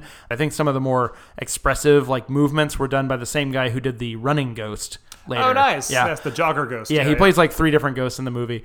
And then one's very rotund, very round. That one's very clearly a full puppet. Sure. But man, they're terrifying. And yeah, back to my trip to ILM, I got pictures with both of those puppets, and they are like scary. Even in person, like I'm sure. Fully lit, I was like, ugh, I don't want to go near those things. And I remember them scaring the shit out of me as a kid. What I love about the ghosts, typically in Ghostbusters 2, is they're not just, oh, it's a ghost, run! It's this ghost, he died doing this. Like, you get a little bit like a quick, scary story about it. Little backstory. So you instantly find out about the Scoleri brothers and the immediate attachment to the judge that's sentencing them. So, of course, the judge is like, you got to do something. And, Ray's like, don't talk to me. Talk to my attorney. And this is where Lewis gets to shine and, be like a ball buster and say, like, you want my people? You got to, like, throw this case out or whatever. Bring us back. And he basically recedes the order. So now they can officially ghost bust again. Just like that. I guess that's how it works. That's technically how the legal system does work. I don't know where the ghosts have gone, but they've disappeared. I guess they're just terrorizing people out and about. Yeah, so they, in a great moment, like, everyone's cleared out of the courtroom except for them when they're strapping back up, baby. Yeah, the judge says, now do something! Yeah. Cuts to them putting on the equipment, which is what you've been probably waiting for this entire time. It's like watching, Batman suit up for the first time if you've had to wait. No, it's like Indiana Jones picking up his whip. Say what you want about Ghostbusters. The Proton Pack is as iconic as Indiana Jones's whip. Absolutely, absolutely. So you get that. It's that great, like, the music's kind of serious, a little militant. That it's like a little march kind of. Yeah. It's like the boys are suiting up. Yeah. They talk about, like, it's been a while since we used this stuff. Hope it still works. And no time for a bench test. Heat them up. And then there's that joke. Which I didn't get right at first when I was a kid. Well, we'll talk about the joke a little bit here. Basically, you have to, your proton pack, you turn on to the back, but then you turn the wand on separately. Right. And it makes that great sound. Oh, this is great sound effects. Other great things about I think that's a must. Like any iconic thing, Indiana Jones is missing the iconic sound effects maybe, but has that score. Like Ghostbusters don't have like a symphonic score, but the sound effects for the Ecto-1, for the proton pack coming on, and then the proton pack shooting are so unique. Sure. Never heard anything like it again. But yeah, that beautiful humming sound. I love it so much. But yeah, you turn the wand on. Turn the wand on. So Peter turns his on and goes, "Do." Cut to Ray. He turns his on and goes, "Ray." Which goes to Egon, and he goes, "Egon," because they're doing obviously Do, Re, Mi. Yeah, and also Egon is me to him. Oh, sure. So there's also that. But he works both basically ways, Harold Ramis has a sly grin to the guys, and more or less, like, if they would have hung on that shot for a half a second, he would have looked directly at the camera and, winked. But they're ready. And it's just dead quiet and still in the courtroom, and all of a sudden the chairs in the back start flipping over, and they're like, whoa! And they're, waiting, and the music's starting to build up, and the wind the air starts to come through, and then the Scalia brothers come up from the ground, and the proton packs come on, and you're in it. They fucking light them up, man. They actually make pretty short work of the Scalia brothers. Yeah, because they realize they haven't busted a ghost in 5 years. Yeah. But, I mean, they know how to do it. Yeah. So, yeah, they take the Scalia brothers down. Venkman gets one of them, Ray gets the other one, and Spengler throws the trap, throws them in, and one thing that we used to quote all the time, which is 2 in the box. Used to? Yeah. 2 in the box. Ready to go. We be fast and they be slow, which we used to say. We also had a Forrest Gump version of that. Which was... I was wondering if you were going to bring up the Forrest... Because I heard it last night, and I was like... yeah, that made me laugh, too. Back to Forrest Gump, which I talked about at great length in the last episode, but it was 2 in the box, ready to go. We be fast, and I got me a new pair of shoes. I have no idea why that's the so quote we dumb. decided to use. I can't believe we still remember that. Oh, yeah. Of course we remember. We said that all the time. Jesus. They are back. There's no wasting time, no, logistics about them getting the firehouse back or getting fully on. And I have to wonder, so what's been going on the last 5 years when they couldn't bust ghosts? Are ghosts just running rampant in the city? Are they just terrorizing people constantly? And they're like, sorry. Well, because they can't bust any ghosts, whatever. Well, think about it. They never recapture all the ghosts that leave the containment unit. Yeah. That's why later on Slimer's out and about, because they never captured Slimer again. Exactly. So you got to imagine they're very busy, probably cleaning up that whole mess and cleaning up all the new ghosts that have been created. So you get the famous Ghostbusters montage. We even have the new version of the Ghostbusters theme. It's the Ray Parker Jr. song that went to #1 on the Billboard Hot 100 back in 1984. But this time it's Run DMC, baby, because we're about to get into the 90s. This is the height of the rap theme song, because we'd have the Teenage Mutant Ninja Turtles rap theme song the following year. We have this one. We have the Addams Family movie coming up soon, where MC Hammer did a Addams Family rap. Well, just like we said about movie trailers, this seems to be, okay, so what you do now is a recurring theme where you have a song, but you have someone cover it very slowly. It's okay, well, apparently if you want to hit, you just get a rapper to sing a song that vaguely explains what's going on, and almost beat by beat. The Bobby Brown song, if you actually listen to it. Oh, yeah. Don't worry, we'll get to the Bobby. Beat by beat. What, they watched a movie and went, okay, And there's the part where they're shooting the guy, and then they ask Lewis Tully, "You're gonna represent us in the case?" And he says, "I did mostly night school," but like literally is what's happening. Well, I mean, let's just call it out like it is. That was the style. Like, you did the entire Really movie. was. Like, the best one is the Teenage Mutant Ninja Turtles I by don't know Partner in about that. Crime. I don't Well, know which about one that. is better? You give me another one that explains the plot better than that one, other than the huge mistake. That Yes, they yes, make. John. You know Raphael I'm gonna say. is the leader of the group. Raphael Transformed from the dorm he's by the nuclear group. the leader of the group. No, he isn't. When I was a kid, that infuriated Oh, that pissed me off, but I loved that song. I didn't Oh. care. But Turtle Power It's a great song. is a great song. I have that on several of my playlists on Spotify. In 2019, I still love to listen to that song. It still gets me pretty amped. These heroes are into pepperoni and cheese, John. You know I love the group dynamic of 4 because I love the Ninja Turtles, I love the Ghostbusters. Ironically, I do not like the Fantastic Four. I mean, They're kind of bland. I like the Fantastic Four just because their powers are so weird and varied. The Thing is neat. The Thing is cool. Beyond that, I don't care about the other 3. I don't really love the Human Torch. I love the idea of stretchy powers. Back when we made comics together, you know that we made many stretchy people. Sure. And I think the Invisible Woman is neat because, I mean, just turning invisible but having those invisible shields, that's pretty badass. When they realized that maybe she could do this with it, it kind of made her more interesting than just, you're invisible, now what? Yeah, totally. So. But anyhow, back to the Run DMC song. I watched the video this morning where Annie Potts and Sigourney Weaver both make cameos, along with the three of the Ghostbusters. I think, I want to say Harold Ramis does not make an appearance, but it's like Ernie Hudson, Dan Aykroyd, and Bill Murray are all like security guards ushering Run DMC. But they do the whole song in Ghostbusters outfits on stage. It's great. It's really fun. I like it with like sporadic clips from the movie. That was great. But yeah, that was definitely a time, maybe arguably pioneered by the Ray Parker Jr. song. Sure. Kind of ushered in that age of movie-specific theme songs.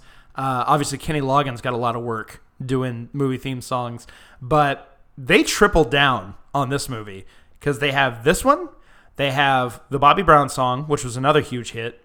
So he does a couple songs, I think, for the soundtrack. Well, then there's the very last song for the credits. It's called Spirit by Dougie Fresh and I think the Fresh Bunch or something like that.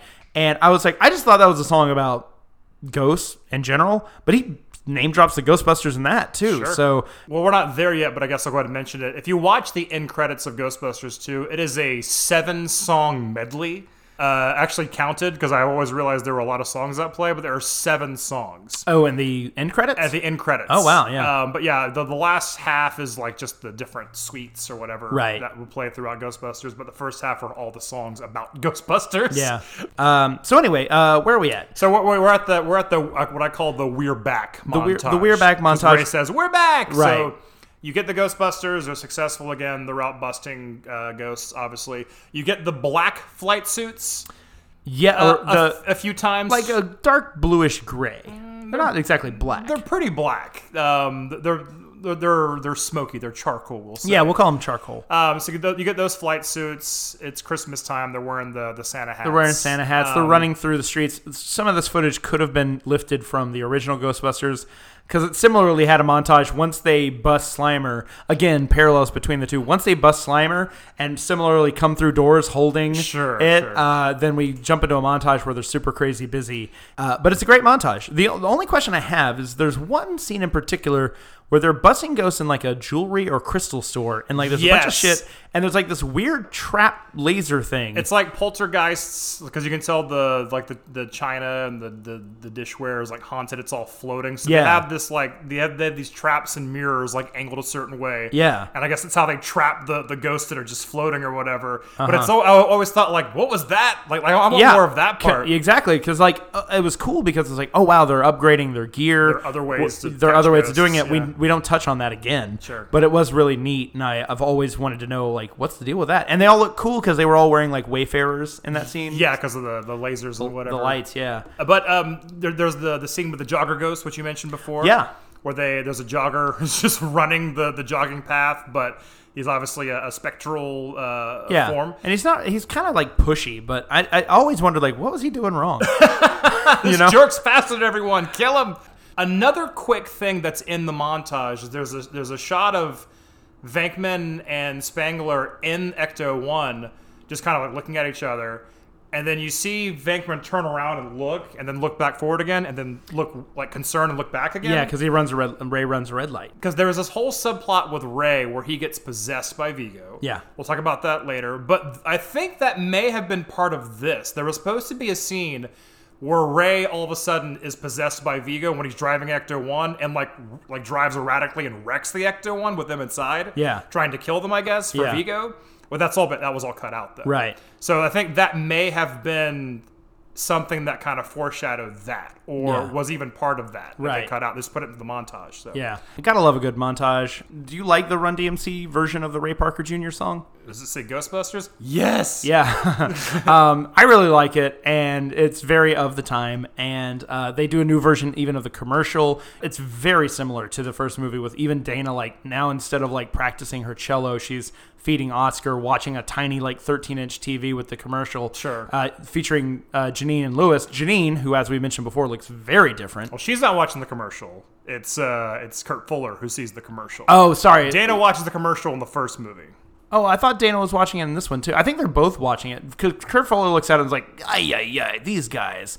I don't like them for some reason. But Dana's also watching the commercial because she smiles at them. She smiles because Peter does something on the commercial, and she's like, oh, that guy. Oh, Maybe Peter. I don't dislike him. Right. Very funny commercial, though. Like, Annie Potts' bad acting is wonderful. It's back to where, like, Ray wouldn't necessarily know how to do a character. Yeah. Lewis and Janine would not know how to act. Exactly. So they act like they don't know how to act, Right, which is perfect. So funny. It's great, yeah. I'm really happy that Winston got to be a part of the commercial. Sure. And he brings up, I believe, the free mugs and balloons that they're coming with every balloons bus for that the goes. kids, yeah. Holy shit, I want that mug. Oh, yeah. I would kill for that mug. I'm sure that mug exists somewhere. It's got to, right? It's got to exist. I'm a big collector of dumb glasses just because, I don't know.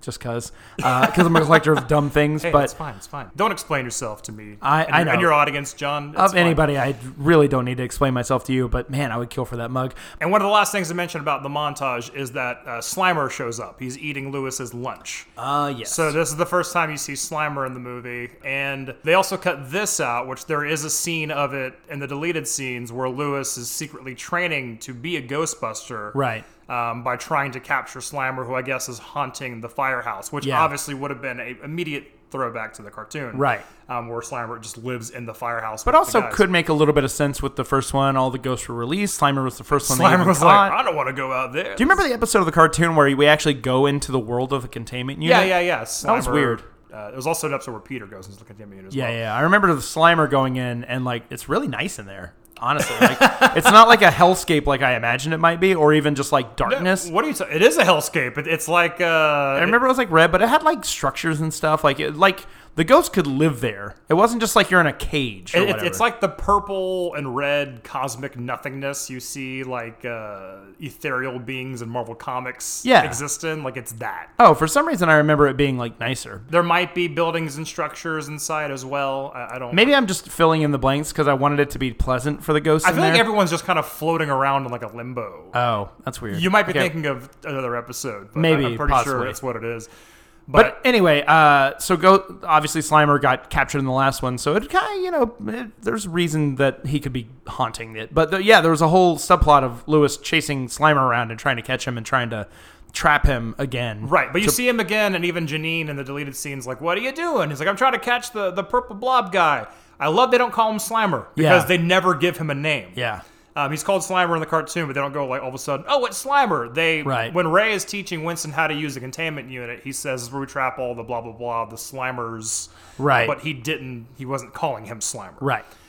So that's the only time you kind of hear his name, but that's not really, he's not referring to him specifically. Right. So.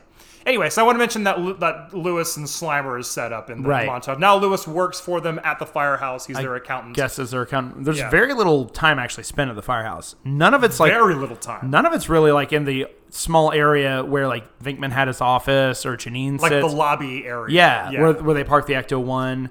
It's a little bit upstairs. So we actually go to upstairs where now we get back to the slime. We find out that Egon and Ray have been experimenting with it. in so many ways. They realize now that it's, I think based on the experience at the courthouse, they thought, oh, it's psychoactive. Negative and positive energy affects this thing. And Venkman makes the assumption that they've actually been... You're not sleeping with it, are you? Yeah. And Winston's line is one of my favorites of the entire movie. It's always the quiet ones. You hound. Yeah. So Egon has been fucking the slime, which is weird and gross. Right. But this is the famous... But so Egon, though. Yeah, exactly. This is the famous toaster scene where they drizzle a little inside a toaster. And foreshadowing what you can do to an object if it's, has positively charged slime inside of it. Yeah, exactly. They play some Jackie Wilson. I believe the song is called Higher and Higher. Something like that, yeah. Something like that. Great song. And the toaster goes apeshit, starts dancing, and they have a great time. And this is one of those scenes where it's just the four guys, and I'm so glad Winston's there for this. Right. It's the four guys just kind of hanging out, and that is a delight. I could honestly have the montage of them busting ghosts and then just the four of them hanging out, and occasionally pop in on Dana because she's awesome too. Sure. But it's just great to watch them. Those characters playing interact. off each other. Absolutely. Yeah. No, and that's again what I love about Ghostbusters is I just love watching those characters interact. Yeah. So we get a bit more about like what the slime does. Again, that pays off way later in the movie. Peter goes to visit Dana at the museum at this point, and he checks in with this is totally unnecessary scene. Yeah. Peter could have just showed up, in front of Dana at her job, but instead he checks in with like the guy downstairs in the booth and asks where Dana is specifically. Yeah. And the guy, of course, has seen World of the Psychic, and Peter's like, a fan of my show, of course. And he's like, that's one of my two favorite shows. And Peter's like, what's the other one? Bassmasters. It's a fishing show. Yeah, I know Bassmasters, sure. He's like offended. But I love his other that. favorite show is a fishing show. I love that touch. I've always loved that scene, and it's great. Totally unnecessary, but absolutely, it just adds that little bit of flavor. And I think that's great because a lot of these side characters just really demonstrate New York as its own character of the movie, as definitely the first one had a lot of New York stuff, but obviously a lot of this is about New York and how it's sort of festering as a city. That guy is not a good example of that idea that the city is like crumbling and everybody hates each other, because he's like, yeah, it's great. It would have maybe worked better for a plot line if he's like, yeah, you suck, man, I hate that show or something, but whatever, man. It's probably like a friend of Bill Murray's that he's like, I haven't put this guy in there. Give old Gus a line, would you? Venkman goes up, says hello to Dana. You're good, pretty eyes, because she's wearing the magnification glasses while she's restoring the painting. Which our dads were both jewelers at different points. Yeah, I think of my father restoring jewelry. Yeah, is in my mother's pawn shop. Yeah, and that was another shot they used in almost every trailer was Dana with the visor. Yeah, because it's interesting, I guess. Maybe she's doing technical Ghostbuster stuff. Yeah, maybe. Yeah, Peter gets to meet Janosch. We get our first backstory on Vigo. Janosch, of course, thinks he was like this wise and great leader and powerful magician. Yeah. Dana is just like, no, I don't like it. He creeps me out, which is understandable. Well, clearly Dana did some research because she says he was also a genocidal madman and murder and all that stuff. So Dana has done some reading, obviously, on this Vigo character. Or she just knows about him, maybe because he was based off of Vlad the Impaler. So maybe it's the kind of world where Vigo is a Vlad type, where everyone kind of knows about him a little bit. Like, I know who Vlad the Impaler is in the broadest sense. Sure, his name is Vlad the Impaler. Well, he's a bad dude. If that were the case, then Venkman should know a little bit about him, hanging around with Egon all the time. So, that's true. But then again, Peter's oblivious to those things, so maybe. And Janosch's like handshake to Venkman is like the worst dead fish handshake. Like kind of like grabs fish, grabs a tiny part of Venkman's finger. It's and also when Venkman lets go, he very slowly wipes his hand on his shirt. Yeah. So we have the first meeting of Venkman and Janosch's meeting, quote, the boyfriend. Right. So obviously he's confrontational to Peter, and now that he's making fun of Vigo, his master, now it's like, okay, well, fuck this guy. Yeah. So, but then basically Peter sees the painting for the first time, and Dana mentions this painting is freaking me out. Because, they know about the slime. Now they know about Vigo, but they don't know the two are connected. Right. You have to remember that at this point. Watching it last night, I was like, oh yeah, that's kind of a realization later on when they realize they're... Yeah, because we as the audience know that... Right, but they don't know that. That is a problem of the story, which is like your audience should never be ahead of your heroes. And that is one problem is we all know that Vigo is bad news. we would assume because we're watching a movie and there's also a river of slime that the two are connected. Right. So we don't exactly know how, but I do think that maybe from a storytelling perspective, that is a weakness of this movie, is that, it takes a long time for our heroes to catch up to what we already know. So, but maybe you disagree. But well, the slime comes back immediately after this. We get the bathtub scene. Dana goes to give Oscar a bath and decides to take her shirt off too, I guess, so she doesn't get splashed by Oscar. Yeah, for some reason. Okay, yeah. I mean, it is kind of, even when I was a kid, I thought it was kind of gratuitous. Well, apparently she ad-libbed that. Oh, okay. Well, yeah, I'm sure if one of us was a parent, we would probably know about that a little bit more. She literally was like, my life experiences, kids will splash you if they're bathing, Yeah. so I'm going to take my shirt off. But I thought that it kind of lent to more like she's very vulnerable. She has her naked baby, and now she's in a state of undress. Right. And now the bathtub is this monster. So she's pouring the bath, and the water slowly turns into the pink slime and starts to fill up. I always thought, like, wouldn't she hear the difference? That it's not running water anymore? Same. That's one thing that always got me. Maybe she was just focused too much on Oscar. She's not paying attention. Yeah, but it really looked like intestines in the tub too. By the way. It totally does. That. Yeah, if you, cool. If you, and I think I was a kid when I did this, but if you were to pour out shampoo into water, it kind of does the same effect. Yeah. But yeah, the tub turns into a slime-filled monster, basically. A undescribable monster. Yeah, it's like a blob, like a giant, with like maybe indentations where the eyes would be and like where the nose or mouth. But yeah, it's almost like a hand puppet. Like it's the shape of like it probably was a hand in the special effects department. But totally, but like it's kind of like a mouth almost grabbing for the baby, and she like understandably freaks the fuck out because it's. I was gonna say Sigourney's treatment of that scene was so good. Oh, it's like great. Her it's terror, textbook horror movie right here. She's excellent in this scene. Like it's one of the few scary scenes, as we've mentioned before. There's not a ton of frights in this movie, and her terror in this is so believable, and her protectiveness over the baby. This is what I'm saying about her dimension, and even in just this one scene, just like her going from mother, and it's all tied into her motherhood, her being protective and everything, but she just plays it so perfectly and goes running to Venkman, and the effect of the bathtub going after her, it's very creepy. It is very creepy. Like the whole thing like lifts off the ground and it kind of like, I can only do so much. Yeah. Then it cuts to Dana banging on Peter's door. And the baby crying because there's distress. And the only time the baby cries in the entire movie, by the way. That's a very well-behaved child. Well, there's two. If one was acting up, they'd be like, all right. Well, time out for you. Bring the other one in. I'm going with the reality of the movie. Okay. Oscar, the character. Fair enough. That these two actors portrayed is a very tame baby. Well, this is also a very nice little bit of character, I don't want to say development, but like, that makes sense, is Peter is awoken from his slumber on the couch. And there's just like empty beer bottles everywhere. Like the only time you see like beer referenced in the movie. Yeah. Where in the first one they're like drinking beers and like talking about beers. It's Miller time. Right. But like Peter is like woken up from his sleep like, what the hell is this? And slowly walks to the door. But when it cuts to the door, you hear Peter has picked up speed. He starts running to the door because he realizes there might be an issue and lets Dana in. Dana says what just happened. The bathtub tried to eat her and Oscar. So she's like, oh, okay, chill out. I'm going to call Ray, and sneaks into the room and calls Ray and says, well, her bathtub tried to eat her. And Ray, again, being the excited kid, he's like, really? That's great. I mean, that's terrible, but it's great for what we can go over there. This is the first shot you get of the slime blower.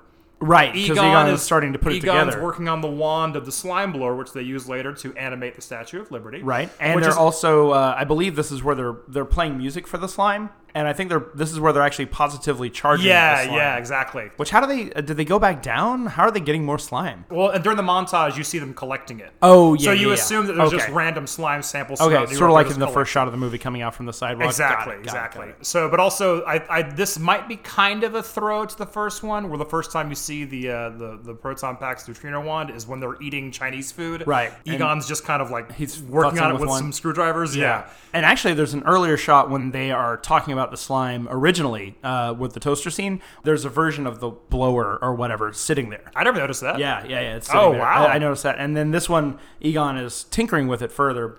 So I don't know if those two scenes were flipped or what. I gotta go back and check that out. But even I didn't pick up that. Yeah. Nice, very nice. Yeah. I was so busy looking at the back for like there's a box of Cheez-Its, which there was historically one in the first Ghostbusters. Oh yeah. Trying to look in the background for like beer and stuff like that. Little weird. things like that. So it's established that Egon and Ray are going to go check out Dana's apartment, and all the while Venkman's like, calm down, even though Dana should never want to take a shower again. Yep. Or like be alone Or in the set foot in that bathtub. apartment. She should never have real estate again. No, basically, yeah. You need to just sit in one place and just never move. So, but yeah, Venkman is obviously doing his best to put out the fire. That is the dangerous situation they were just in, and goes into his Venkman shtick. Deciding which side of the bed, exactly how they're gonna sleep. what sleeping arrangements are going to be or whatever. So yeah, and it's great, and he calms her down, and he's great with Oscar and all that stuff. This is where he gets the line that was in every trailer. Which I didn't get that there was a joke there until way later in life, because Dana says, it's getting late, I should really put him down. And then he says, may I? You're short. He puts him down. Oh, I see. See, I guess you didn't even get it. Yeah. No. That's a joke. Like, I'll put him down. You're short. Your belly button sticks out too far, and you're a terrible burden on your poor, poor mother. Yeah. I didn't get that joke until way later in life. I didn't get that joke yesterday when I watched it. There you go. So I guess Egon and Ray go to check out Dana's apartment. They decide to meet up at the museum, because that's the next time you see them. And this is when we get our first info dump from the guys on Vigo. We get to find out, that how long he lived. Vigo was 105 years old. Yeah, but he didn't die of old age. Didn't die of old age. What was he? Stabbed, drawn, quartered, stretched, hanged, disemboweled. Yeah. And before his head died, there was a prophecy. There was a prophecy. It said, "Death is but a door, time is but a window. I'll be back." Something that I say way too often, by the way. And always out of context. Yep, definitely. Clearly. I think when we're playing first-person shooter video games and one of us dies, sometimes we'll pull that one out. Respawn? Yeah, waiting for Death is but a door, time. Oh, that kind of works then. That's not cool. I never knew why Venkman wasn't also dressed in a Ghostbuster uniform. Again, I just assumed Peter stayed at his apartment with Dana all night, and they all came from the firehouse to go to the museum. He didn't met him there. Makes sense. Because now you have Winston. Winston's back there because it's official Ghostbuster shit. So now Winston's there. Yeah, sucking those guts, guys. With the Ghostbusters. precisely. So yeah, something I also tell myself all the time. Oh my god, I quote this movie so much where like someone doesn't like someone. Like I think Ray says of Janosch, like, who's this wiggler? And he says, he's yours, Ray. Sick him. I say that way too much. I know you do. Peter's trying to get pictures of Vigo. I don't know why, but he's just taking pictures of the painting with the camera. And of course, he's acting like he's a photographer. And he's like, come on, baby, destroy me. Destroy me. Yeah, well, they've made the connection at this point because Peter told Ray and Egon about Vigo, that Dana was creeped out by this painting. It was recently unearthed right around the same time that all this is happening. They look him up in some source book. I forget the name of. I apologize. It's not Tobin's Spirit Guide. It's actually Magicians, Martyrs, and Madmen. Yeah, that's it. I think that's so they look him up and they're like, "Oh, this Vigo guy is bad news. We should check it out." And actually, that's when Ray says, "Like, do you think it's connected?" And Egon says, "It's the atomic weight of cobalt, 58.9." Right, which is so fucking Egon. Which is like again, fucking Egon. They got Egon so well in this. Yeah. And so they're starting to put together the two might be connected since the timing coincides. Right, which is why they go to the museum. That I should have actually mentioned that's why they decided to go to the museum, because they say, do you think they're connected? Yeah. He says probably. Because they didn't really find any evidence at Dana's apartment. Right. So. They know of the slime. They did find the slime residue around the tub, but there's no evidence. But all of a sudden, this Vigo guy is showing up, so they think it may be connected. Right. So they go there. Peter's taking pictures of Vigo. Ray's scanning it with a something that's not the PKE meter. Something weird. Yeah. It's a weird, different tool that kind of looks like you put a canteen onto a stick. I would totally agree. Like with the bottom or half flask. Or a flask. Yeah. Totally. It looks like somewhere between like an old-timey microphone and a flask. Yeah. And Ray staring into the eyes of Vigo, as we've established, that's his conduit to people. Yeah. The windows to the soul, if you will. And he opens up Ray's windows and walks on in. We don't get anything out of that because, as we've mentioned before, that's been cut for the most part. Well, it does reintroduce itself way later in the movie. Yeah. But, so Vigo kind of realizes he can kind of like somewhat possess Ray. Yeah, manipulate things, because he, I guess, can tell these guys are onto him. They're a threat. But also before that happens, there's a great part where Janosch is like blocking Vigo so Peter can't take pictures, and Winston just grabs him and literally pulls him out of the way. Yeah. And he says like, slimes are available in the gift shop. Ah! He makes this great noise when Winston physically removes him. So good. He goes, oh, thanks, Winston. So we get Ray. He's more possessed. Dana's not here. She's taking the day off. she's taking a powder she after needs that to, experience. hang out at Peter's. Yeah, she needs a mental health day. So to make her feel better, Peter says, we're going to dinner. We're getting out. And who's going to babysit? But our friend Janine, who we've barely seen up to this point. Absolutely, the reintroduction of Janine into the movie, and to me that's one of the great scenes they didn't film, is Peter convincing Janine to babysit for him. Yeah. I would have loved to have seen the interaction, because for the little bit that Janine is in this movie, she's great. Annie Potts kills it in this movie. She's so funny, and her comedic beats are just perfect. But she made a huge impression. Same goes for Rick Moranis. They both make a huge impression with very little screen time. Absolutely. I feel like. Because I remember clinging to their mini story when I was a kid, too. So Lewis, we've yet to see them on the screen together, these two characters. But they're locking up for the night. They're walking across the street, and Lewis is timidly asking her out. And she actually is into it and says she would love to, but can't because she's got to babysit, and invites him to come babysit as well. And it's adorable, and you realize like how well these two fit together. Yeah, it's perfect. It really and she walks off, and I love the moment where Lewis gets honked at and he starts like directing traffic as if that's what he was always there to do. Great Rick Moranis character work. So good. He's so phenomenal. Like she says, be at Peter's place at 8, and Lewis doesn't immediately know where Peter is. Well, so I get the address from the he starts like thinking out loud. He's like working out how to get it. So good, Does so perfect. so much with what he has. Like, I don't know. I don't want to say like I won't say there aren't people talented like that anymore, because that's not true. But there are people who can definitely get a lot out of a little part like that. Yeah. And Rick Moranis and Annie Potts as well. Like, oh my God. They So got good. so much out of that little bit that they were in Ghostbusters too. Yeah. But before the actual date happens, though, we do see Egon and Ray analyzing the photographs that Peter took. Oh, right. Back of the firehouse. And when they get a really close shot of the Vigo's like head, you can see the river of slime behind him. Yeah. They're running through the spectral analyzer. Yeah, they put it through the whatever spectral analyzer, and it's a wonderful like beat of them just discussing what they want for dinner. Like what kind of pizza? Yeah, it's like, well, they start stuff like, I don't know, Chinese, Thai, too spicy. Greek, Yeah, Mexican, because they're regular pizza, dudes. Chicago or regular. That's what I love about it. Yeah, It's just like that's a moment that, I mean, shit, like anybody who's married knows that moment all too well. Yeah, they wouldn't talk about busting ghosts all the time. Yeah, exactly. They would talk about other shit. It's like, not sports, but other shit. Yeah, these are just dudes at the end of the day, and I love that because, we don't get any of their personal lives. They don't have personal lives. And like you said, it's not all busting ghosts 24/7 for them. It's kind of like what Quentin Tarantino figured out with movies about hitmen. They wouldn't talk about how they're hitmen all the time. Yeah, they would talk about everything else and then go kill people. Right, you know what totally. So they do that, and all of a sudden the pictures catch a fire. Pictures catch fire once they establish the connection between the slime and Vigo. So it's like, oh shit. But also slowly, very slowly, the hinge, the deadbolt, The bolt locks. locks on the door. Yeah. Everything lights up. It's on fire. They're trying to get out, and the door's locked. They're banging on the door.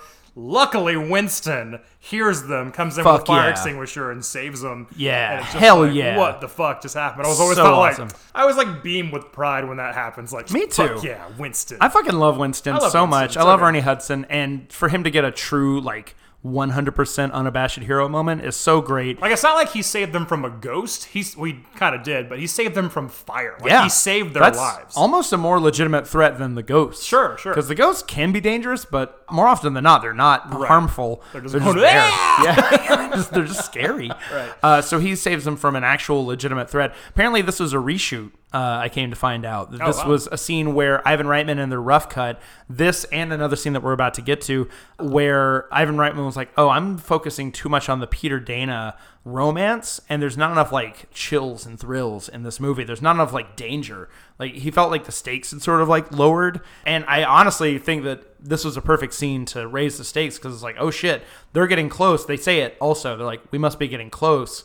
Something's trying to keep us from from uncovering this. So that's really cool. Later on the tunnel, yeah. And then hell yeah, we get a fucking Winston moment. I always thought that scene ended kind of abruptly though, because he busts in, he extinguishes the fire, and then it just is over. Yeah, no one says anything. He comes in, puts the fire out. There's no oh my god, thank God. We got to figure out what's happened. We got to go to the museum. We got to do what? It's just, it happens. Or even he does that, and then he's like, all right, so what do you guys want for dinner? Or something like that. Would have been a good button for the scene, but there is no button. It's weird. Yeah, so we go straight from that to, I'm pretty sure, Peter outside the apartment. waiting for Dana to come down. The guys come, like, pull up. The guys show up, and we find out through the deleted scenes that was a reshoot, because there's another one where they go to Peter's apartment upstairs. They're in his doorway.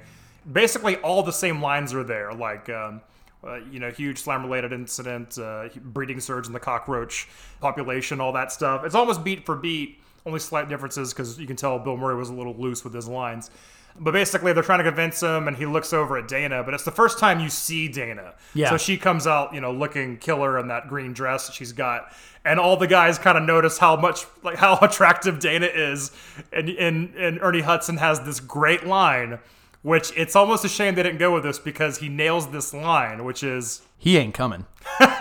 It was so good. I LOL'd. Yeah. I LOL'd when I heard that. I was glad to hear that you also had the same experience, because he nails that line. And it's like, man, I wish that was in the actual movie. Yeah, they still could have done it. Yeah. They still could have had that line, but either they cut it, forgot it, something.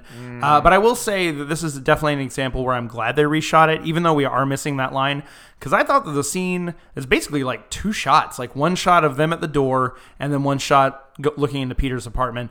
It is shot, I hate to say it, but horribly. Like, it looked bad. We talked about the directing wasn't great. Like, yeah, it was kind of just that's the frame. Yeah, the cinematography was really off in that That's totally scene. what it is, but also I think they feared, like, man, we have like 3 locations in this movie. Yeah. This is going to have to be outside. Yeah, and honestly, I agree with that, because being outside in real New York is so beautiful, and it's shot really well. It's actually one of the best shot scenes in the movie, in my opinion.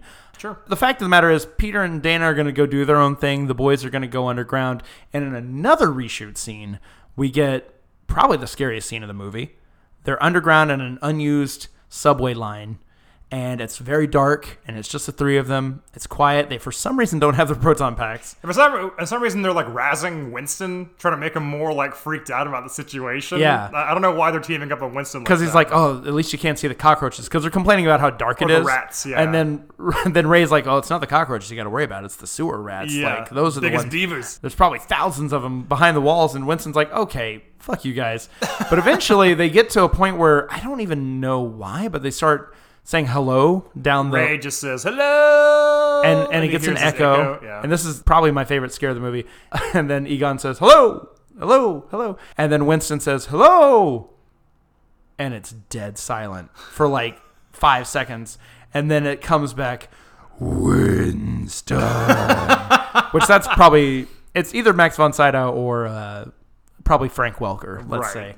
But that's when I love Winston's reaction, like, let's go get our packs. It could be Max von Sydow. It could have been Viggo's voice. I think it is Viggo's voice. Because if you think about it, it kind of does sound similar. Yeah, I never thought of it before, but when I was watching it yesterday, I was like, oh, I think that's actually Viggo. Oh, yeah. But they're about to turn around. They're about to go get the packs, and all of a sudden, is it first the heads show up? There's heads on pikes surrounding them. Yeah, which is really And again, freaky. It gets really creepy. Yeah. Like, yeah. It's really scary. Obviously, that voice, like the echoing, and then the echo dies, and then it comes back and yells his name. That was already a great scare. Then you got the visceral look of all these severed heads on pikes. They're freaking out, and they're like, all right, fuck that. We're going back to the car. We're going to go get the proton packs that we should have already had. Right. And then all of a sudden they hear a train down the line, and they're like, what's that? Like, must be one from above us, because these train lines haven't been used in decades. And then all of a sudden a ghost locomotive comes through. And back to my point about ghosts being mostly ineffective as actual, like, danger, an entire ghost train goes right through Winston and doesn't hurt him at all. It just kind of freaks him out and kind of makes his hair go crazy. Right, makes his hat pop off. Which is kind of funny. But, yeah, it's a nice scare scene. And apparently this was another moment that they reshot. Because I think otherwise it would have just cut to them going straight into the pneumatic tube area. Sure. And I'm really glad they have this. This is one of my favorite scenes from the movie. It's great, and it's just the 3 of them. Like, there's not Venkman making the scene about Venkman. Yeah. So it's nice that it's the 3 of them. Because Venkman never actually gets scared. So we would not have lived in the fear of the moment had we not been so focused on Winston being scared.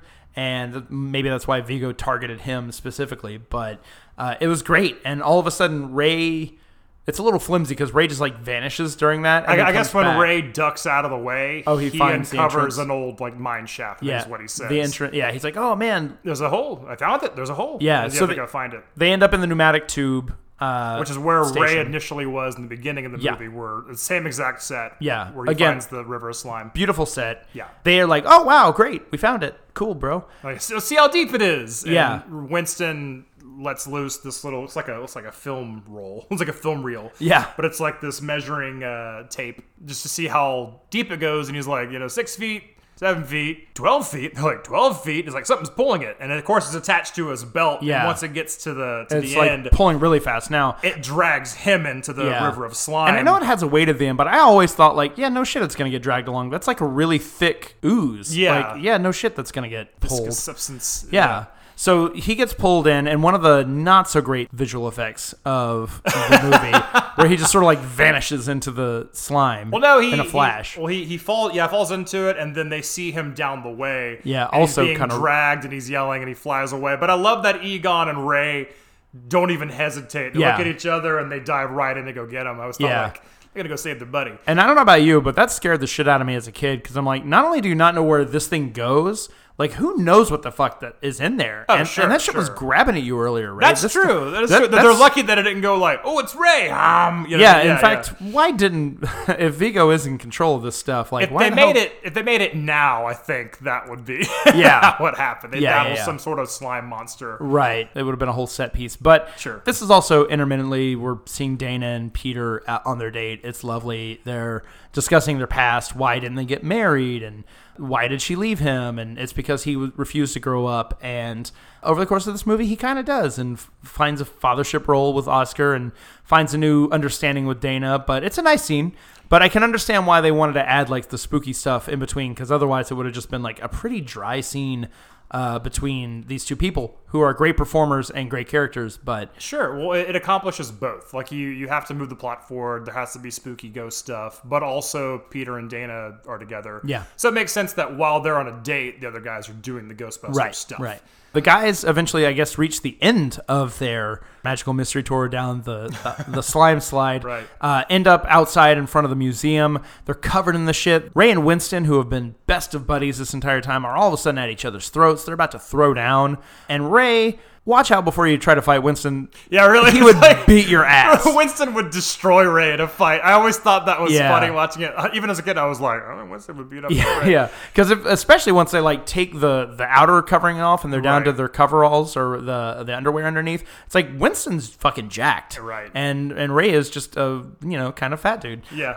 So it's like stupid, I'll punch your lights out. yeah, it's like But luckily, Egon immediately realizes what's going Right. on and says, take off your clothes, because Yeah. the slime is, quote, pure concentrated evil. And it's flowing right to the spot. And they look up, and it's another nice shot, which is, Yeah. it kind of pans out a bit, and it's the museum. Dana's the three of museum. them looking up at it. yeah, that's a great shot. And Yeah. it's a great shot. But this was apparently another scene they had to reshoot. They had to shoot it twice because I guess they shot it. It was freezing cold in January in New York, and they're covered in this very uncomfortable substance. Sure. And something happened to the film. It got fucked up somehow. Oh, my God. And so they were like, oh my God, we got to go back and climb back into that hole because that was a real sewer line, obviously. So that sucks for them that they had to do it twice. But that's another one of those scenes. I think if it's shot outside in real ass New York, it's going to look great. And sure. that's a scene that's shot in real ass New York, and it looks, guess what? Phenomenal. But then the boys all go running to Peter. How they knew where they were, I don't know. As Well, they're- he tells them where they're going to basically get dinner. I guess they kind of assume oh, okay. there's well, a spot where he takes women or something like that. Oh, okay, maybe. But they go back to the place. It's a fancy restaurant. They breeze right in. They're still in their underwear, covered in slime.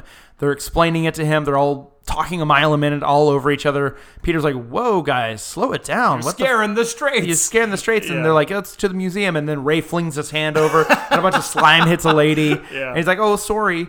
Dan Aykroyd is extremely Canadian in this. I was going to say, he has about 5 or 6 sorries. Yeah. That's the only one that sounds Canadian. The other Yeah. ones he was watching out for, and he says sorry. Yeah. But that one he goes, sorry. So I feel like there were a couple other moments where I was like, oh, yeah, you can really hear his he's- Canadian he's accent coming Canadian. through. The police get brought in, and for some reason, Peter also gets arrested. Oh, yes. Well, quickly, the Ghostbusters explain exactly what's happening. The slime is flowing to Vigo. Vigo's controlling it all. So now Dana knows what's going on. So she's Right. got up to speed as well as Venkman. The police show up to arrest them. But yeah, for some reason, and we know that Peter's arrested because when Dana comes back to Peter's apartment where Janine and Lewis are babysitting. They're like, "Where's Peter?" And he goes, "Well, he was arrested." And Gene goes, "Typical." Oh my God. I was going to say that. That's another line that I say, actually, probably more than anything in this movie. It's typical. Anytime I say typical, I will always have that inflection on it. Yeah. So that movie obviously left a big impression on me. But, Peter's arrested even though he's regularly dressed and not freaking out. Actually, I'm just remembering now. They don't immediately go to jail. They're taken to the mayor. So Peter went with them to go speak to the mayor. They were arrested because Dana doesn't go with them, so she leaves, so she knows that they've been arrested. Oh, well. I guess the Ghostbusters convinced the cops to take them to the mayor so they can talk to them. They end up at Gracie Mansion, and we get our Bobby Brown song, which is the lead single from the Ghostbusters soundtrack. Our attempt at replicating the success of Ray Parker Jr. On our own. A great song, by the way. I fucking love this song. Oh, it's great. In GTA 5, this song will just randomly play. Hell yeah. I hear this song awesome. Out and about. I was in Vegas for 4th of July weekend recently, and I was at a very hip restaurant. Roy Choi's restaurant, Best Friend, almost painfully hip. Great food. And they have a DJ, and they were playing a lot of 80s, 90s jams. And as we're leaving, I hear this fucking song on our own playing. And I was like, is this a different version of the song? So I waited to hear.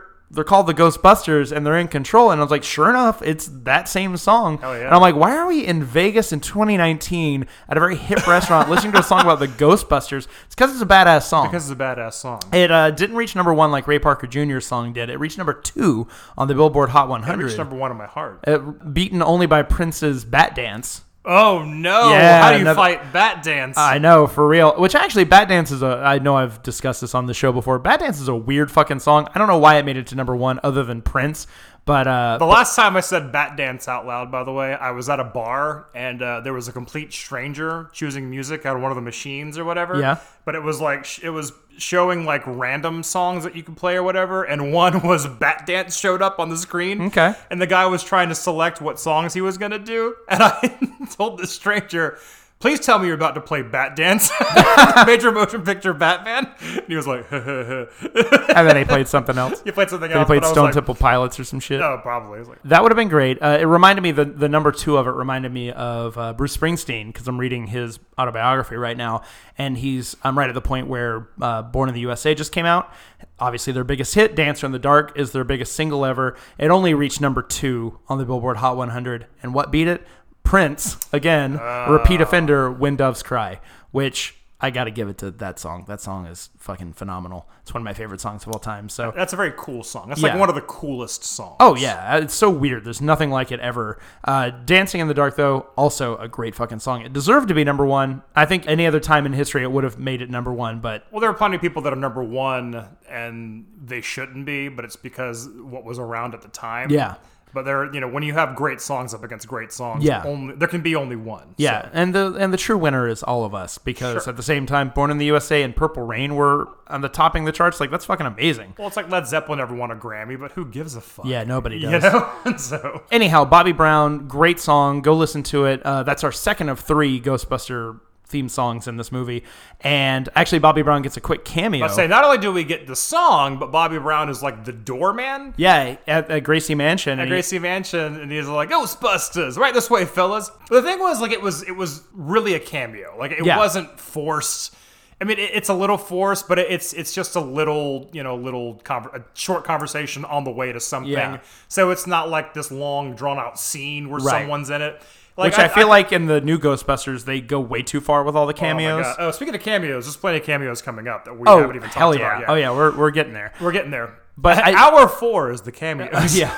But I do agree that, this cameo is a perfect style cameo. Just enough. Enough for him to, not feel like he's wasting his time on a movie set. Yeah. He gets a few lines in there. It's his song is playing. Yeah. And when I was a kid, I had no idea who Bobby Brown was at that point. I knew... I did. I was pretty big into hip-hop and rap back in those days. Yeah, I didn't know who he was, so I didn't recognize him. So I just thought he was, just another actor. Sure. So I never thought he was out of place. And I think it's cool because every once in a while, you do get to show that, people know who these guys are. These guys are celebrities. So it's a nice way of getting that across in a just simple, elegant way. And he does a good job, too.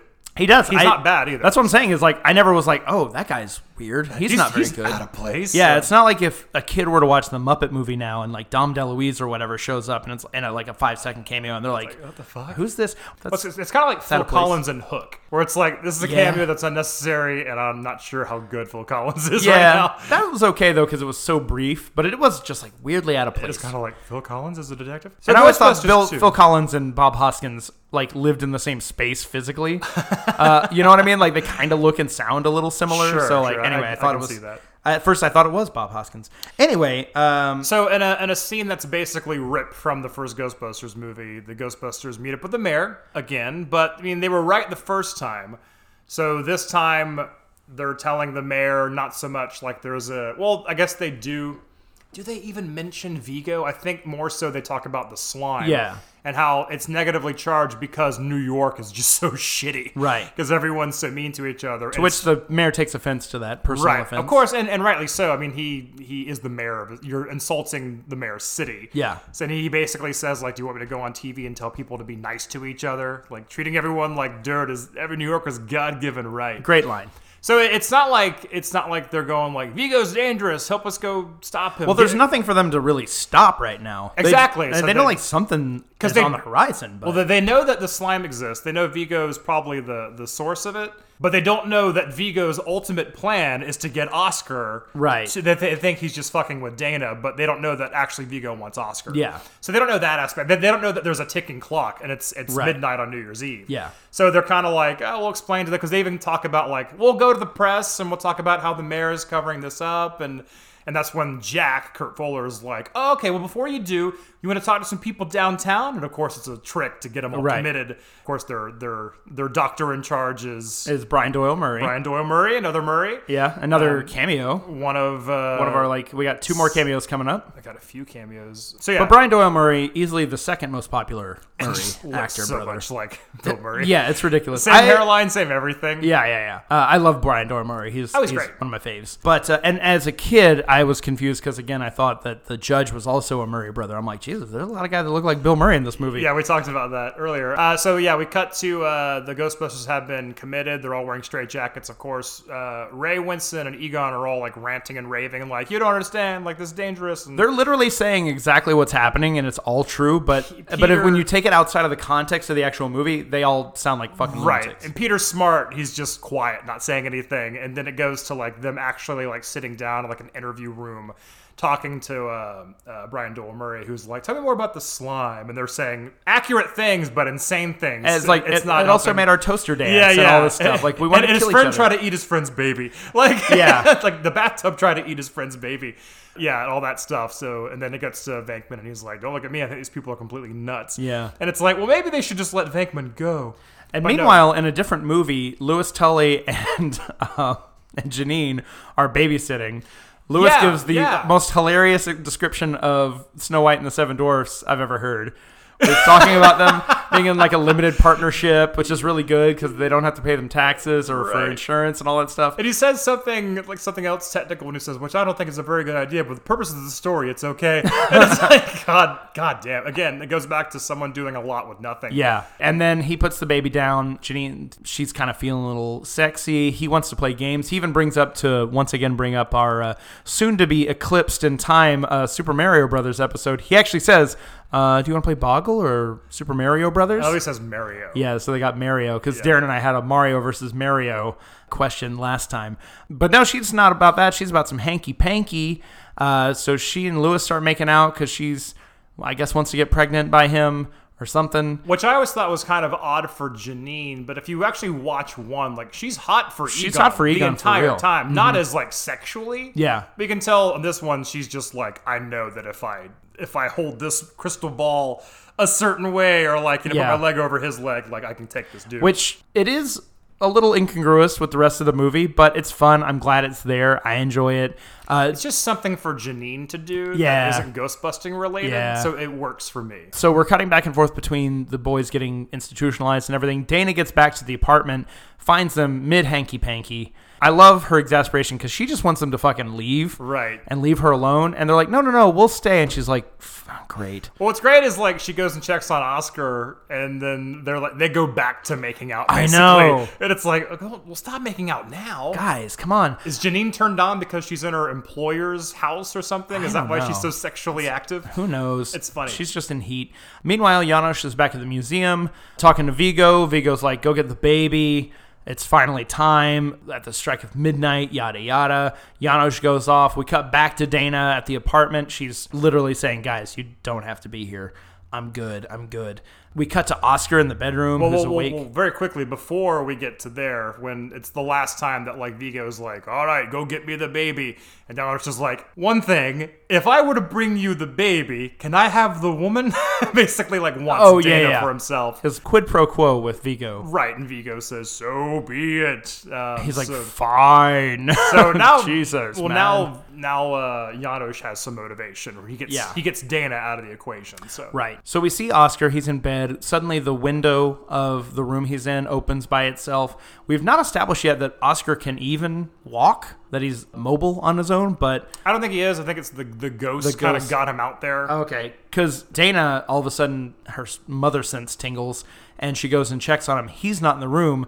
She looks out on the balcony, or not the balcony, but the ledge. Oscar's very precariously standing, like 8 stories up. Right. Which, like, even I know it's visual effects. I know it's not real. It's a movie, but it's still, like, to this day, gets me anxious. It's still anxious, especially when Dana just crawls out on the ledge to go get him. Yeah. But I think the point was to get him on the ledge because Dana had to see Janosch take him. Oh, yeah, So yeah. she would go to the museum. Yeah, obviously. Because, again, they need both of them. Because Janosch, for some reason, Just to add to the creepiness. becomes a ghost, and not just any ghost, but, like, a Mary Poppins / like, Nurse Ratched ghost, something like a weird timey woman caretaker. Yeah, it's like really he has strange. a wig and everything. Yeah, it's very odd.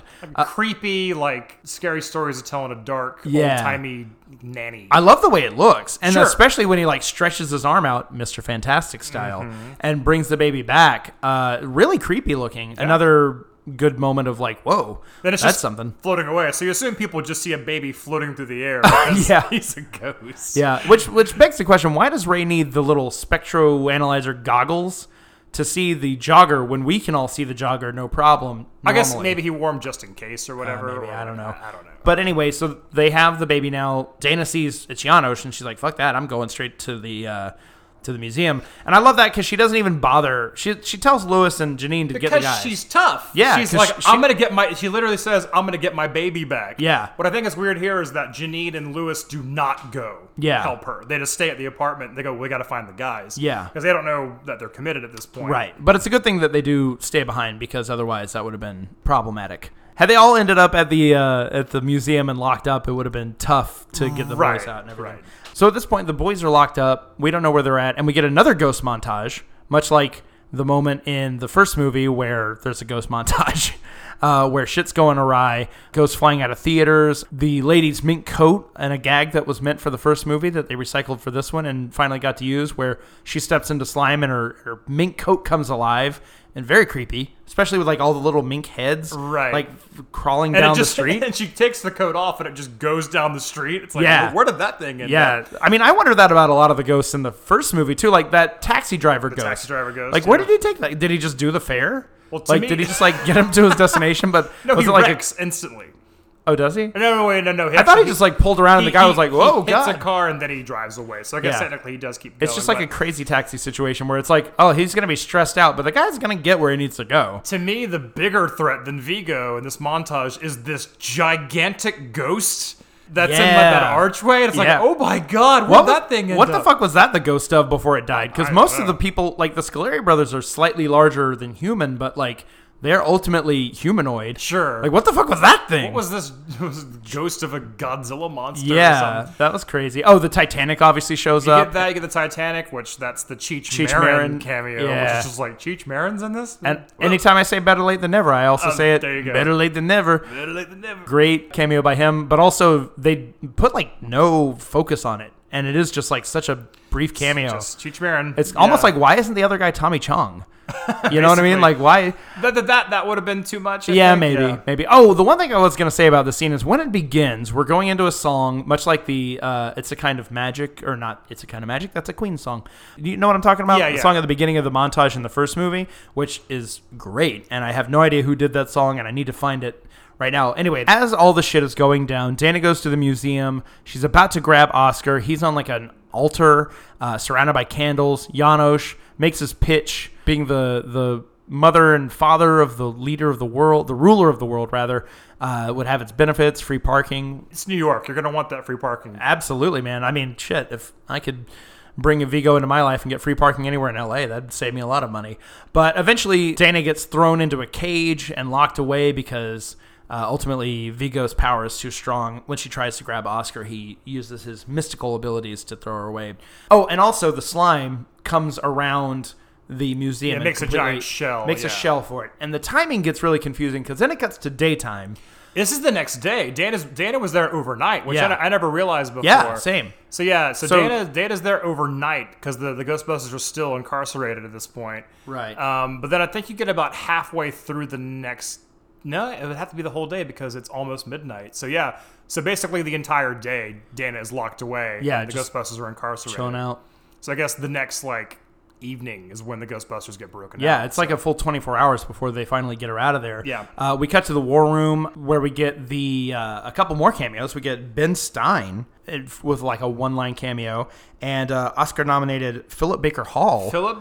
And also like one line, I was like, whoa, what the fuck's that guy doing? I've never noticed him before. It's like, what the fuck is that guy doing in this movie? But everyone's freaking out. It's much like the scene in the first one where everyone's freaking out in the mayor's war room. He comes in, he's like, I had a conversation with LaGuardia all last night, and he's been dead for 50 years. Right. Classic. And in this, he says, I don't want to be known as the mayor that let New York City fall into the 10th level of hell. A line that's in the trailers, but Ray's saying it because we're back into like reshuffling, reshooting territory, because that was originally set outside of the museum. Right. In the deleted scenes, you see that's basically this. It's like bits and pieces of different conversations. They all happen in one conversation outside of the museum later on. But. Right. And Kurt Fuller in that same scene he's like, oh, I can get this slime. I can get rid of it. He gets sucked into the slime. And dies, apparently. And dies. Yeah. I think that was a little harsh for him. He's a dick, but he didn't deserve to go like that. Also, do you remember the shot of like the shoes falling on the ground? It looked very hokey. It did look cheap. You can tell it wasn't like completed. True, but I still think like if they would have used that shot of the shoes, it would have been like, that doesn't look great. This movie's not real. But I'm sure they probably got the note, like, how did the Ghostbusters even get out of jail or whatever, out of the institution? But in this scene, the mayor says, give me the Ghostbusters. Kurt Fuller says, problem with that, I had them institutionalized.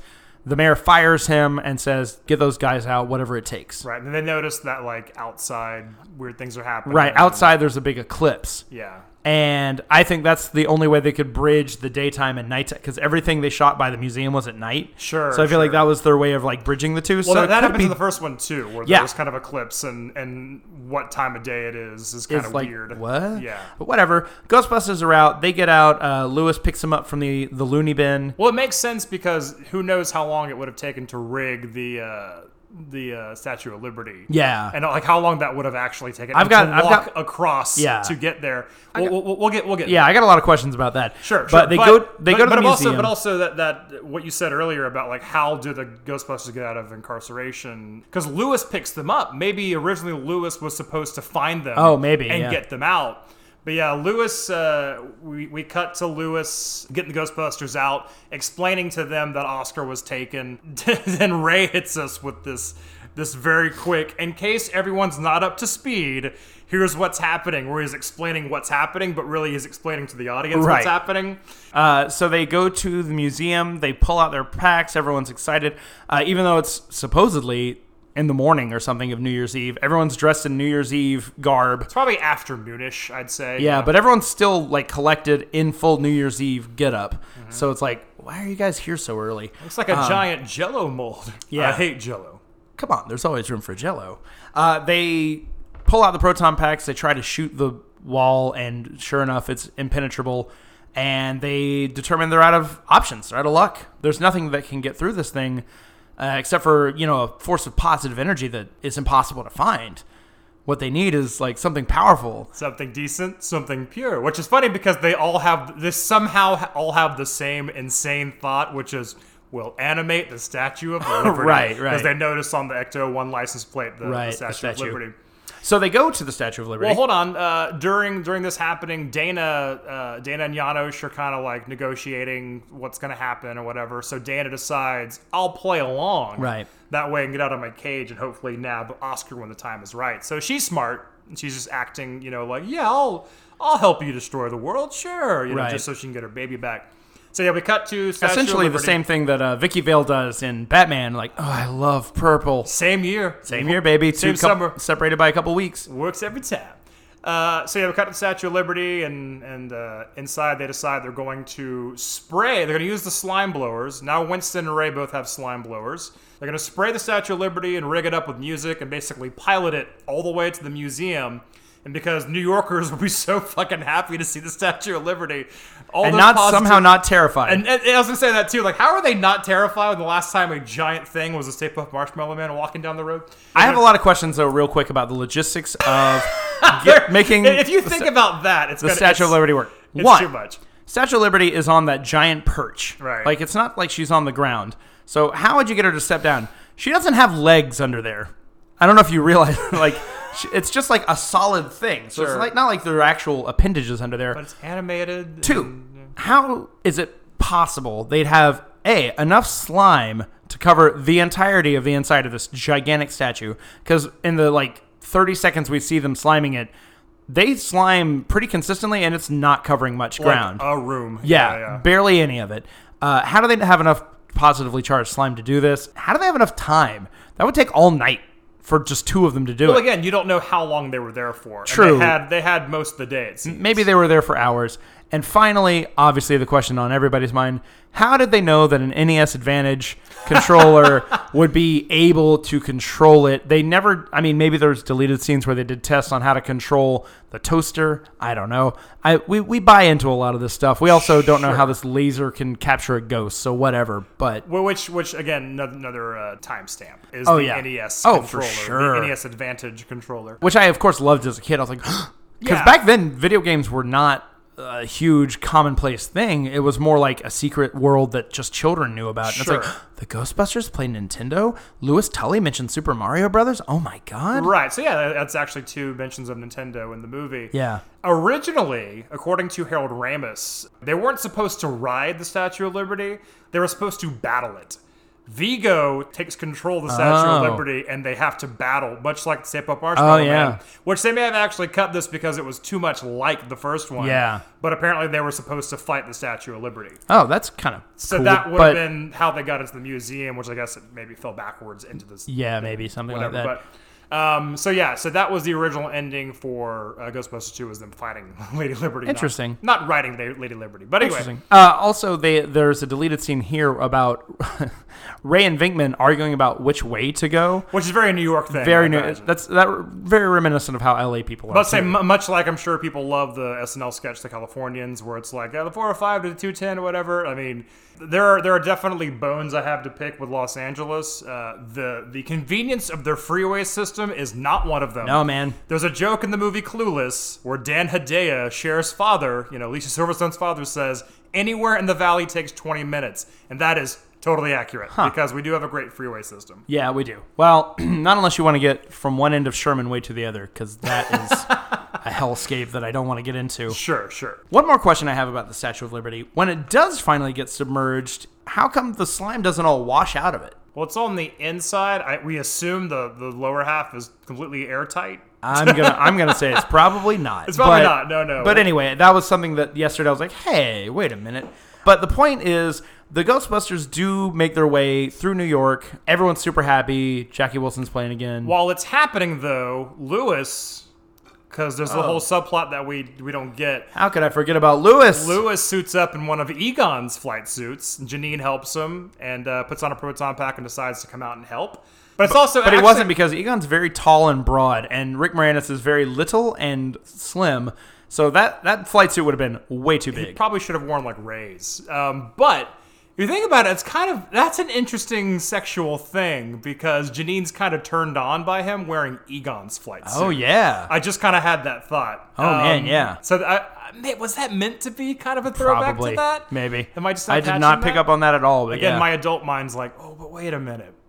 And we get yet another shot, a composed shot where the doors open, there's Yeah, a bright light yeah. behind him, silhouetting him and he runs out, and we get a great this reveal. equipment's heavy. Yeah, so funny, so great. So you see him running around New York, and I guess he decides to take the bus, and Slimer is driving the bus. And I like how he just goes for it. He's Yeah, like, it's "Well, I hope you have your license." I know you had your license. Or I didn't know you had. Yeah. So good. And Slimer's not overdone too. Yeah. This could have been a whole thing about the journey with Slimer as a bus driver. Yeah. But it's just whatever. Slimer's just a driving. quick joke. He knows where to take Lewis. Yeah. This is for the kids who watch the cartoon. And I love the sound Slimer makes when he's like, "Come." Yeah, it's so funny.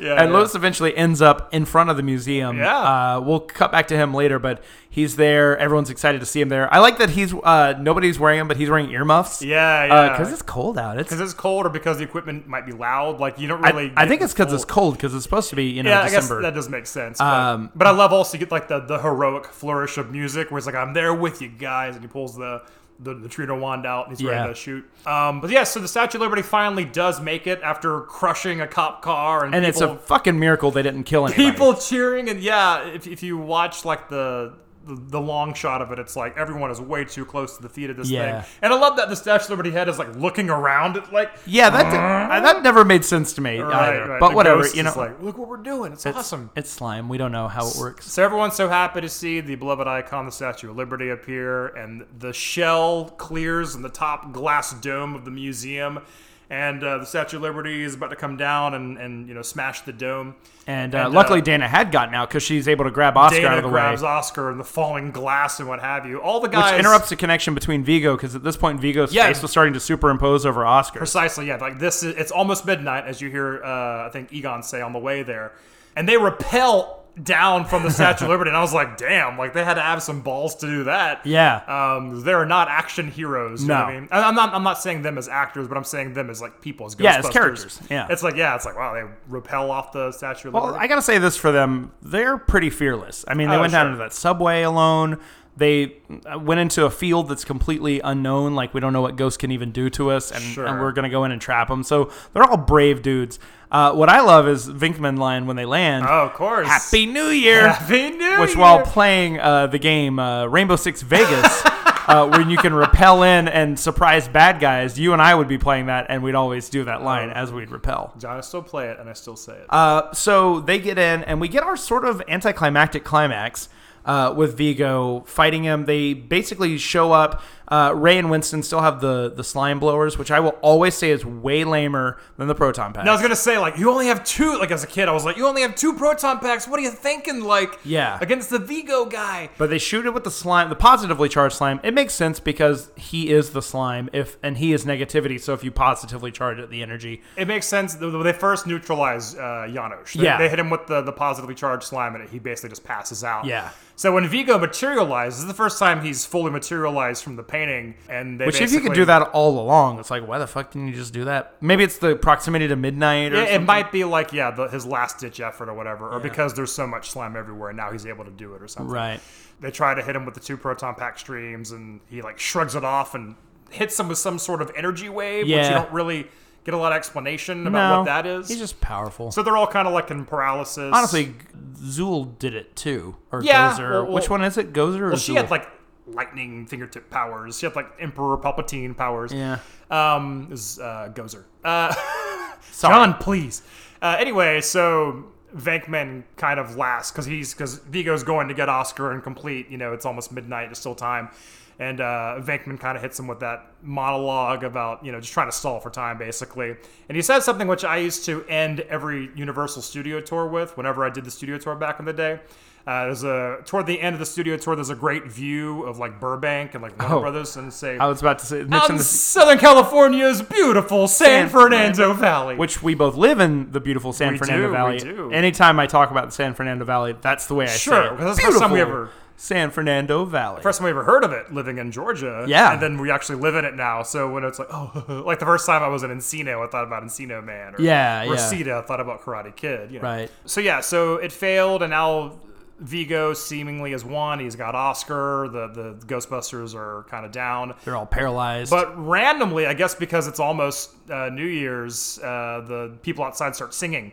And they're just, it's happiness. And a song usually reserved for after right. the clock Or is it struck might midnight. be midnight, exactly. Right. So they're starting to sing, and it's neutralizing Vigo because it's positive energy, so Yeah. they can move all of a sudden. Vigo starts freaking out and drops Oscar. Luckily, Peter grabs Oscar on the way down. Vigo's back in the painting, and like really weird, monstrous-looking Vigo. It's not quite the humanoid Right. Vigo. And they're like, all right, let's finish this. And, you know, when Vigo knows he's about to be defeated, he looks at Ray. And Ray locks eyes with Vigo, and they're like, all right, let's take care of this. And Ray's in the way. They're like, Ray, could you move, please? We'd like to shoot the monster. Ray. And Ray turns around, and he's got Vigo's head. Yeah. He says, no, I, Ray, and Vigo shall rule the earth. Be gone, you pitiful half-men. And then they all kind of look at each other, and Venkman just says, now! Yeah, they Like, slime Ray. they slime. Winston slimes Ray. Egon and Peter shoot the painting. Ray kind of falls away, much the way Janos does early when he's sprayed by slime. So it's just a floating Vigo head, and they're all zapping it. And I could just picture like the actor playing Vigo. They're probably just dousing him with like Oh, yeah. sludge. They're spraying so him it's with just that his ooze. head going, "Mrrh, mrrh," and he's got a, Owie! yeah, like stop doing that. So eventually the head flies back of the painting, and the painting explodes. Like the Death Star. Exactly, just like the Death Star. And they check on Janos and they check on Ray, and everyone's fine. They're in great moods, of course, because they've been doused with very positively charged slime. So they're like, I love you, man. I love you. So they're all groovy and happy. They come. Winston notices the painting has changed from Vigo, and now it's the four of them, and like this, like kind of like Caesar-esque. Like all togas and shit. Yeah, and they have togas there's four of them with the baby. Yeah. The baby. The baby. And I remember my friend Dan, who took me to ILM, said, he was like, yeah, that painting from the end is somewhere around here. We never found it, but I really regretted that I never got to see the final painting. So I love that painting. I think it's super fun. I want a painting of that right next to my Vigo painting in my house. Even though, can't have Vigo. He's going to possess me.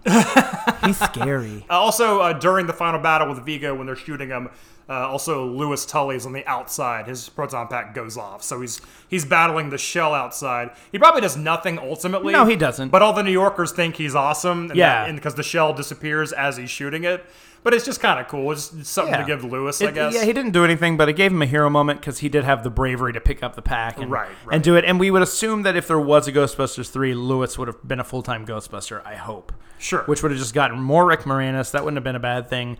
Dana finally quit the stupid symphony, pick up a proton pack herself. It'd be a 6-person team. That would Might be as awesome. well. I mean, yeah. I mean, really and truly, like, I know the equipment's expensive probably to produce, but, like, why don't you guys franchise? Why don't you have, like, a Ghostbusters East Side and West Side and, like, you know. That was always the plan, you can tell, was the idea. Like, eventually it was a franchise that was, Right. like, you know, bi-coastal or whatever. And the video game, it even ends with, like, franchising, you know, call us about franchising opportunities. You can tell that was always the ultimate goal. Right. Which makes sense. There would Yeah. be ghosts all over the place. So that's it. We got that another montage at the end here of the credits. There's the Liberty Island celebration. I guess they return the Statue of Liberty. Yeah. Which, if you watch it after the Statue of Liberty breaks into the museum, when it cuts outside, it's laying down on its back in the street. Somehow. So I guess it just fell over.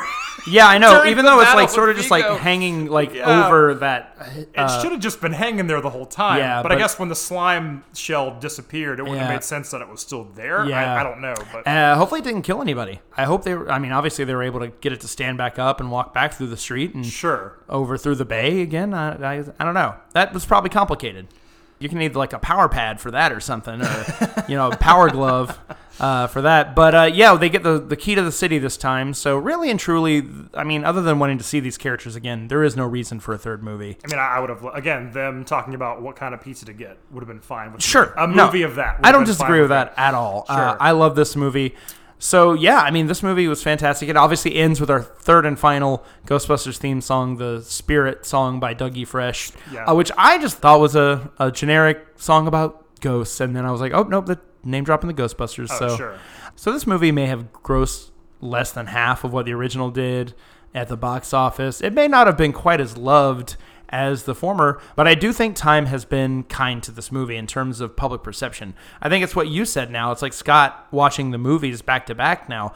People just experience them together as like a 1-2 punch rather than the expectation and the weight of the huge success of the original being on the sequel. They're just two parts of the same whole. And for that, I think it's great. I think it's good that people are experiencing this movie and loving it as much as we did from the jump, because we're the OG GB2 lovers. But this movie's fucking fantastic. There was also, very quickly, the school of thought that we did see 2 before we saw 1. But at the same time, I acknowledge 1 is a much better movie. Yeah, no. And is my favorite movie of the 2. Yeah, of course. So I guess that kind of disqualifies that. Yeah, well, I was going to say, 1 is far superior in every way, pretty much, except for maybe visual effects. But even so, visual effects in the first one are great, especially if you can watch it on DVD where it's not quite up to today's standards. But this movie's great. It's just more of what we love about these characters, more of what we love about this world, technology. I do wish they would have built out even more of the technology. We do get the slime blowers, but again, I kind of always found those a little bit lame. Because I'd rather just have that fucking proton pack, man. A laser gun. Well, it's you can't beat the proton pack is the thing. It's something they got right the first time. Yeah. So when I think of the slime blower, I think of the Ghostbusters 2 NES game, which was horrible. Yeah. I think of that too. Where you're stuck using the slime blower for the most part. And they do not let you use a proton pack. Yeah. So yeah, it's like, boo. And didn't even the car even shot slime or something, right? Yeah, and the it did. car driving levels? Yeah. Lame. So when the video game came out and you had a fucking proton pack, I was like, yes, finally. Okay, so in the Xbox game, you mean? Did you use the slime blower in the Xbox at all? Yeah. Okay. Your proton pack is modified, so it has 4 settings. It can blow slime also. Oh, cool. So yeah, Ghostbusters video game is part 3 to me. Again, it ties together Ivo Shandor, which is the creator of Dana Barrett's apartment. You find out that like the museum where Vigo is, the apartment where Dana lived, the library where the librarian is, the Sedgwick Hotel, they're all nodes. They're all buildings created by Ivo Shandor, who was an architect. He was right. So like, and it all ties together. It all makes sense. Wow, and it's like, that's cool. So good. That would have been great. That would have been a great threequel. So if you ever thought, where would you go from here? That's where they would have gone from there. Yeah. So yeah. So it was well done, actually. I know Dan Aykroyd always talked about wanting to do like a hell version of New York, and they scoffed at the budget. It was supposed to be like $150 million. That was a rumor. Like Ghostbusters Go to Hell was going to be a movie for a long time, which could have been cool. I'm sure that would have been very expensive, and it's hard for me to visualize because the series otherwise is so grounded. But right. I would have been into that. I think that would have been really cool. Obviously, nowadays, like $150 million, they spent that on the Ghostbusters reboot, which, like, where did that money go, honestly? Reshoots. Visual effects. Dance sequences, apparently, they got cut from the film. But that's a film that I'm not a huge fan of. I just think that at the end of the day, it doesn't work as well as a comedy. It's Paul Feig's style of improv comedy, and I think maybe just today's style of more improv-based comedy just doesn't work for Ghostbusters. You got to get the characters really well defined, like the straightening a slinky joke. You got to get that stuff really precise and finely tuned, or else it's not going to work. Otherwise, you just get actors who are really good and charming, just kind of doing their own thing, and that's not the characters that we're expecting. Had it been 4 male actors in those same roles in the same situation, it would have been just as bad. It would have been the same thing. No, the thing is, I mean, Paul Feig made a Paul Feig movie. He didn't make a Ghostbusters movie. Yeah. The same way Shane Black made a Shane Black movie, he didn't make an Iron Man 3 movie. Yeah. So I mean, that's the thing to me. And then that's what I always go to. And I'm really interested in this Ghostbusters reboot, the 2020 reboot that's coming out from Jason Reitman. One, him picking up the baton from his father. What's funny to me is that Sony has already rolled on their women's Ghostbuster movies. They basically don't acknowledge it and say it doesn't exist, and say like, "Well, the Ghostbusters. Oh, you mean with Bill Murray and Dan Aykroyd?" Like they totally were like, "Well, that wasn't successful. Well, that didn't happen." So anyway, like it's like, "Oh, that's unfair." I know. Because there were fans of that movie, and that's so unfair. Yeah, I know. And already rebooting it to a whole nother thing is like, oh man, but some people did like the women Ghostbusters. Yeah. So Lauren, who was on the show for the final part of Twilight, she was a huge fan of that movie, and that's great. And Holtzman, played by Kate McKinnon, was a really potentially iconic character. I think Leslie Jones was really great in that movie. Honestly, Melissa McCarthy and Kristen Wiig, 2 actresses who I adore, just didn't do it for me in that movie. both of them are really great at what they do, but I think they kind of gave them the same character notes, which was, how about you're both just subdued? And it didn't work for either one. Occupied the same space in the movie. You are the same person, basically. It's like Ray and Ray. Right. But without Ray's weirdness, without his eccentricity. I thought with Holtzman, they actually took it in a different direction where she is scientific, but she's kind of a mix of Egon and Ray. Yeah, exactly. She's kind of into the occult aspect of it. Yeah. And she is scientific, which I liked. I thought that was a different way to take it. I thought she was cool, and I really thought Leslie Jones as Patty Tolan, I think that's her name. I can't remember the Melissa McCarthy or Kristen Wiig's name, but anyway, Patty was a fun character just because she was that the Winston, the every woman, who was like, holy shit, this is all real? Are you fucking kidding me? That was really fun. But yeah, I think it just missed the mark as a comedy. I think today's sensibilities don't work. But we're going to see how this new Ghostbusters is. The trailer they released, which is basically just a shot of a barn with the Ecto-1 inside it, is a little too serious for my liking. Hashtag not my Ghostbusters, folks. I mean, I'm curious. It's got Finn Wolfhard from Stranger Things and the It movies. He's a good actor. He looks like he would be a little shit, but that aside, he is a good actor. And McKenna Grace, who's a young actress who's phenomenal, who was in the movie Gifted with Chris Evans. She was recently in Annabelle Comes Home. Great actress. So I'm really curious what those two kids will bring to it. Paul Rudd's maybe playing their dad. He's awesome. The problem is you're making it a Stranger Things movie. It's like when they re-released or they remade Point Break. And it was, they tried to make a Fast and the Furious movie, which is a Point Break which remake, was already, minus surfing, which I thought was hilarious. Anyway, who knows? We'll reserve judgment for when we actually see it. But Ghostbusters 2 has got a bad rep. I quite enjoy it. If you love that world, those characters, it's just more of it. If you just want to see those four guys, and Dana and Louis Tully and Janine, it's more of that. So I enjoy it. But what did you folks think? Is Ghostbusters 2 the scourge of Carpathia, the sorrow of Moldavia, or does it lift you higher and higher? Let us know. How can you let us know?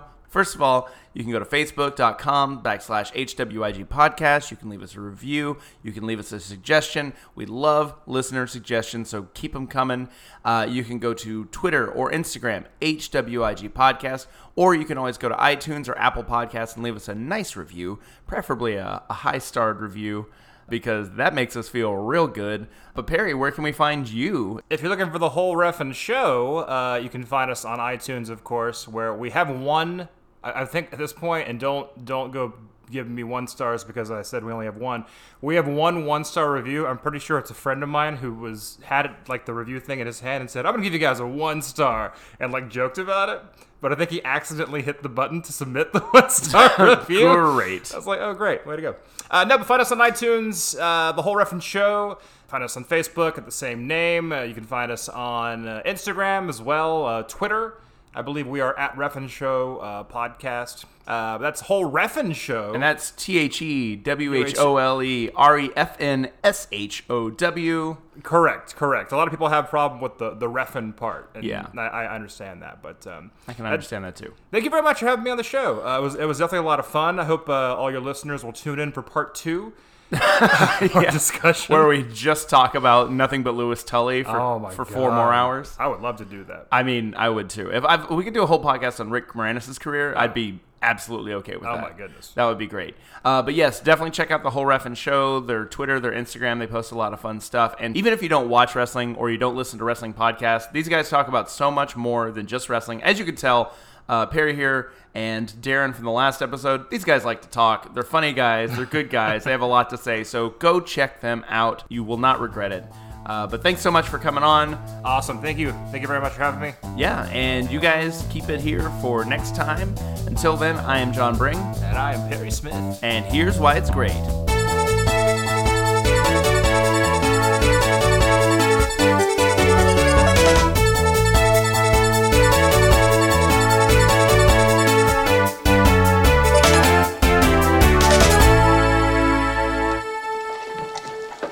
Box. Ready to go. We be fast and they be slow.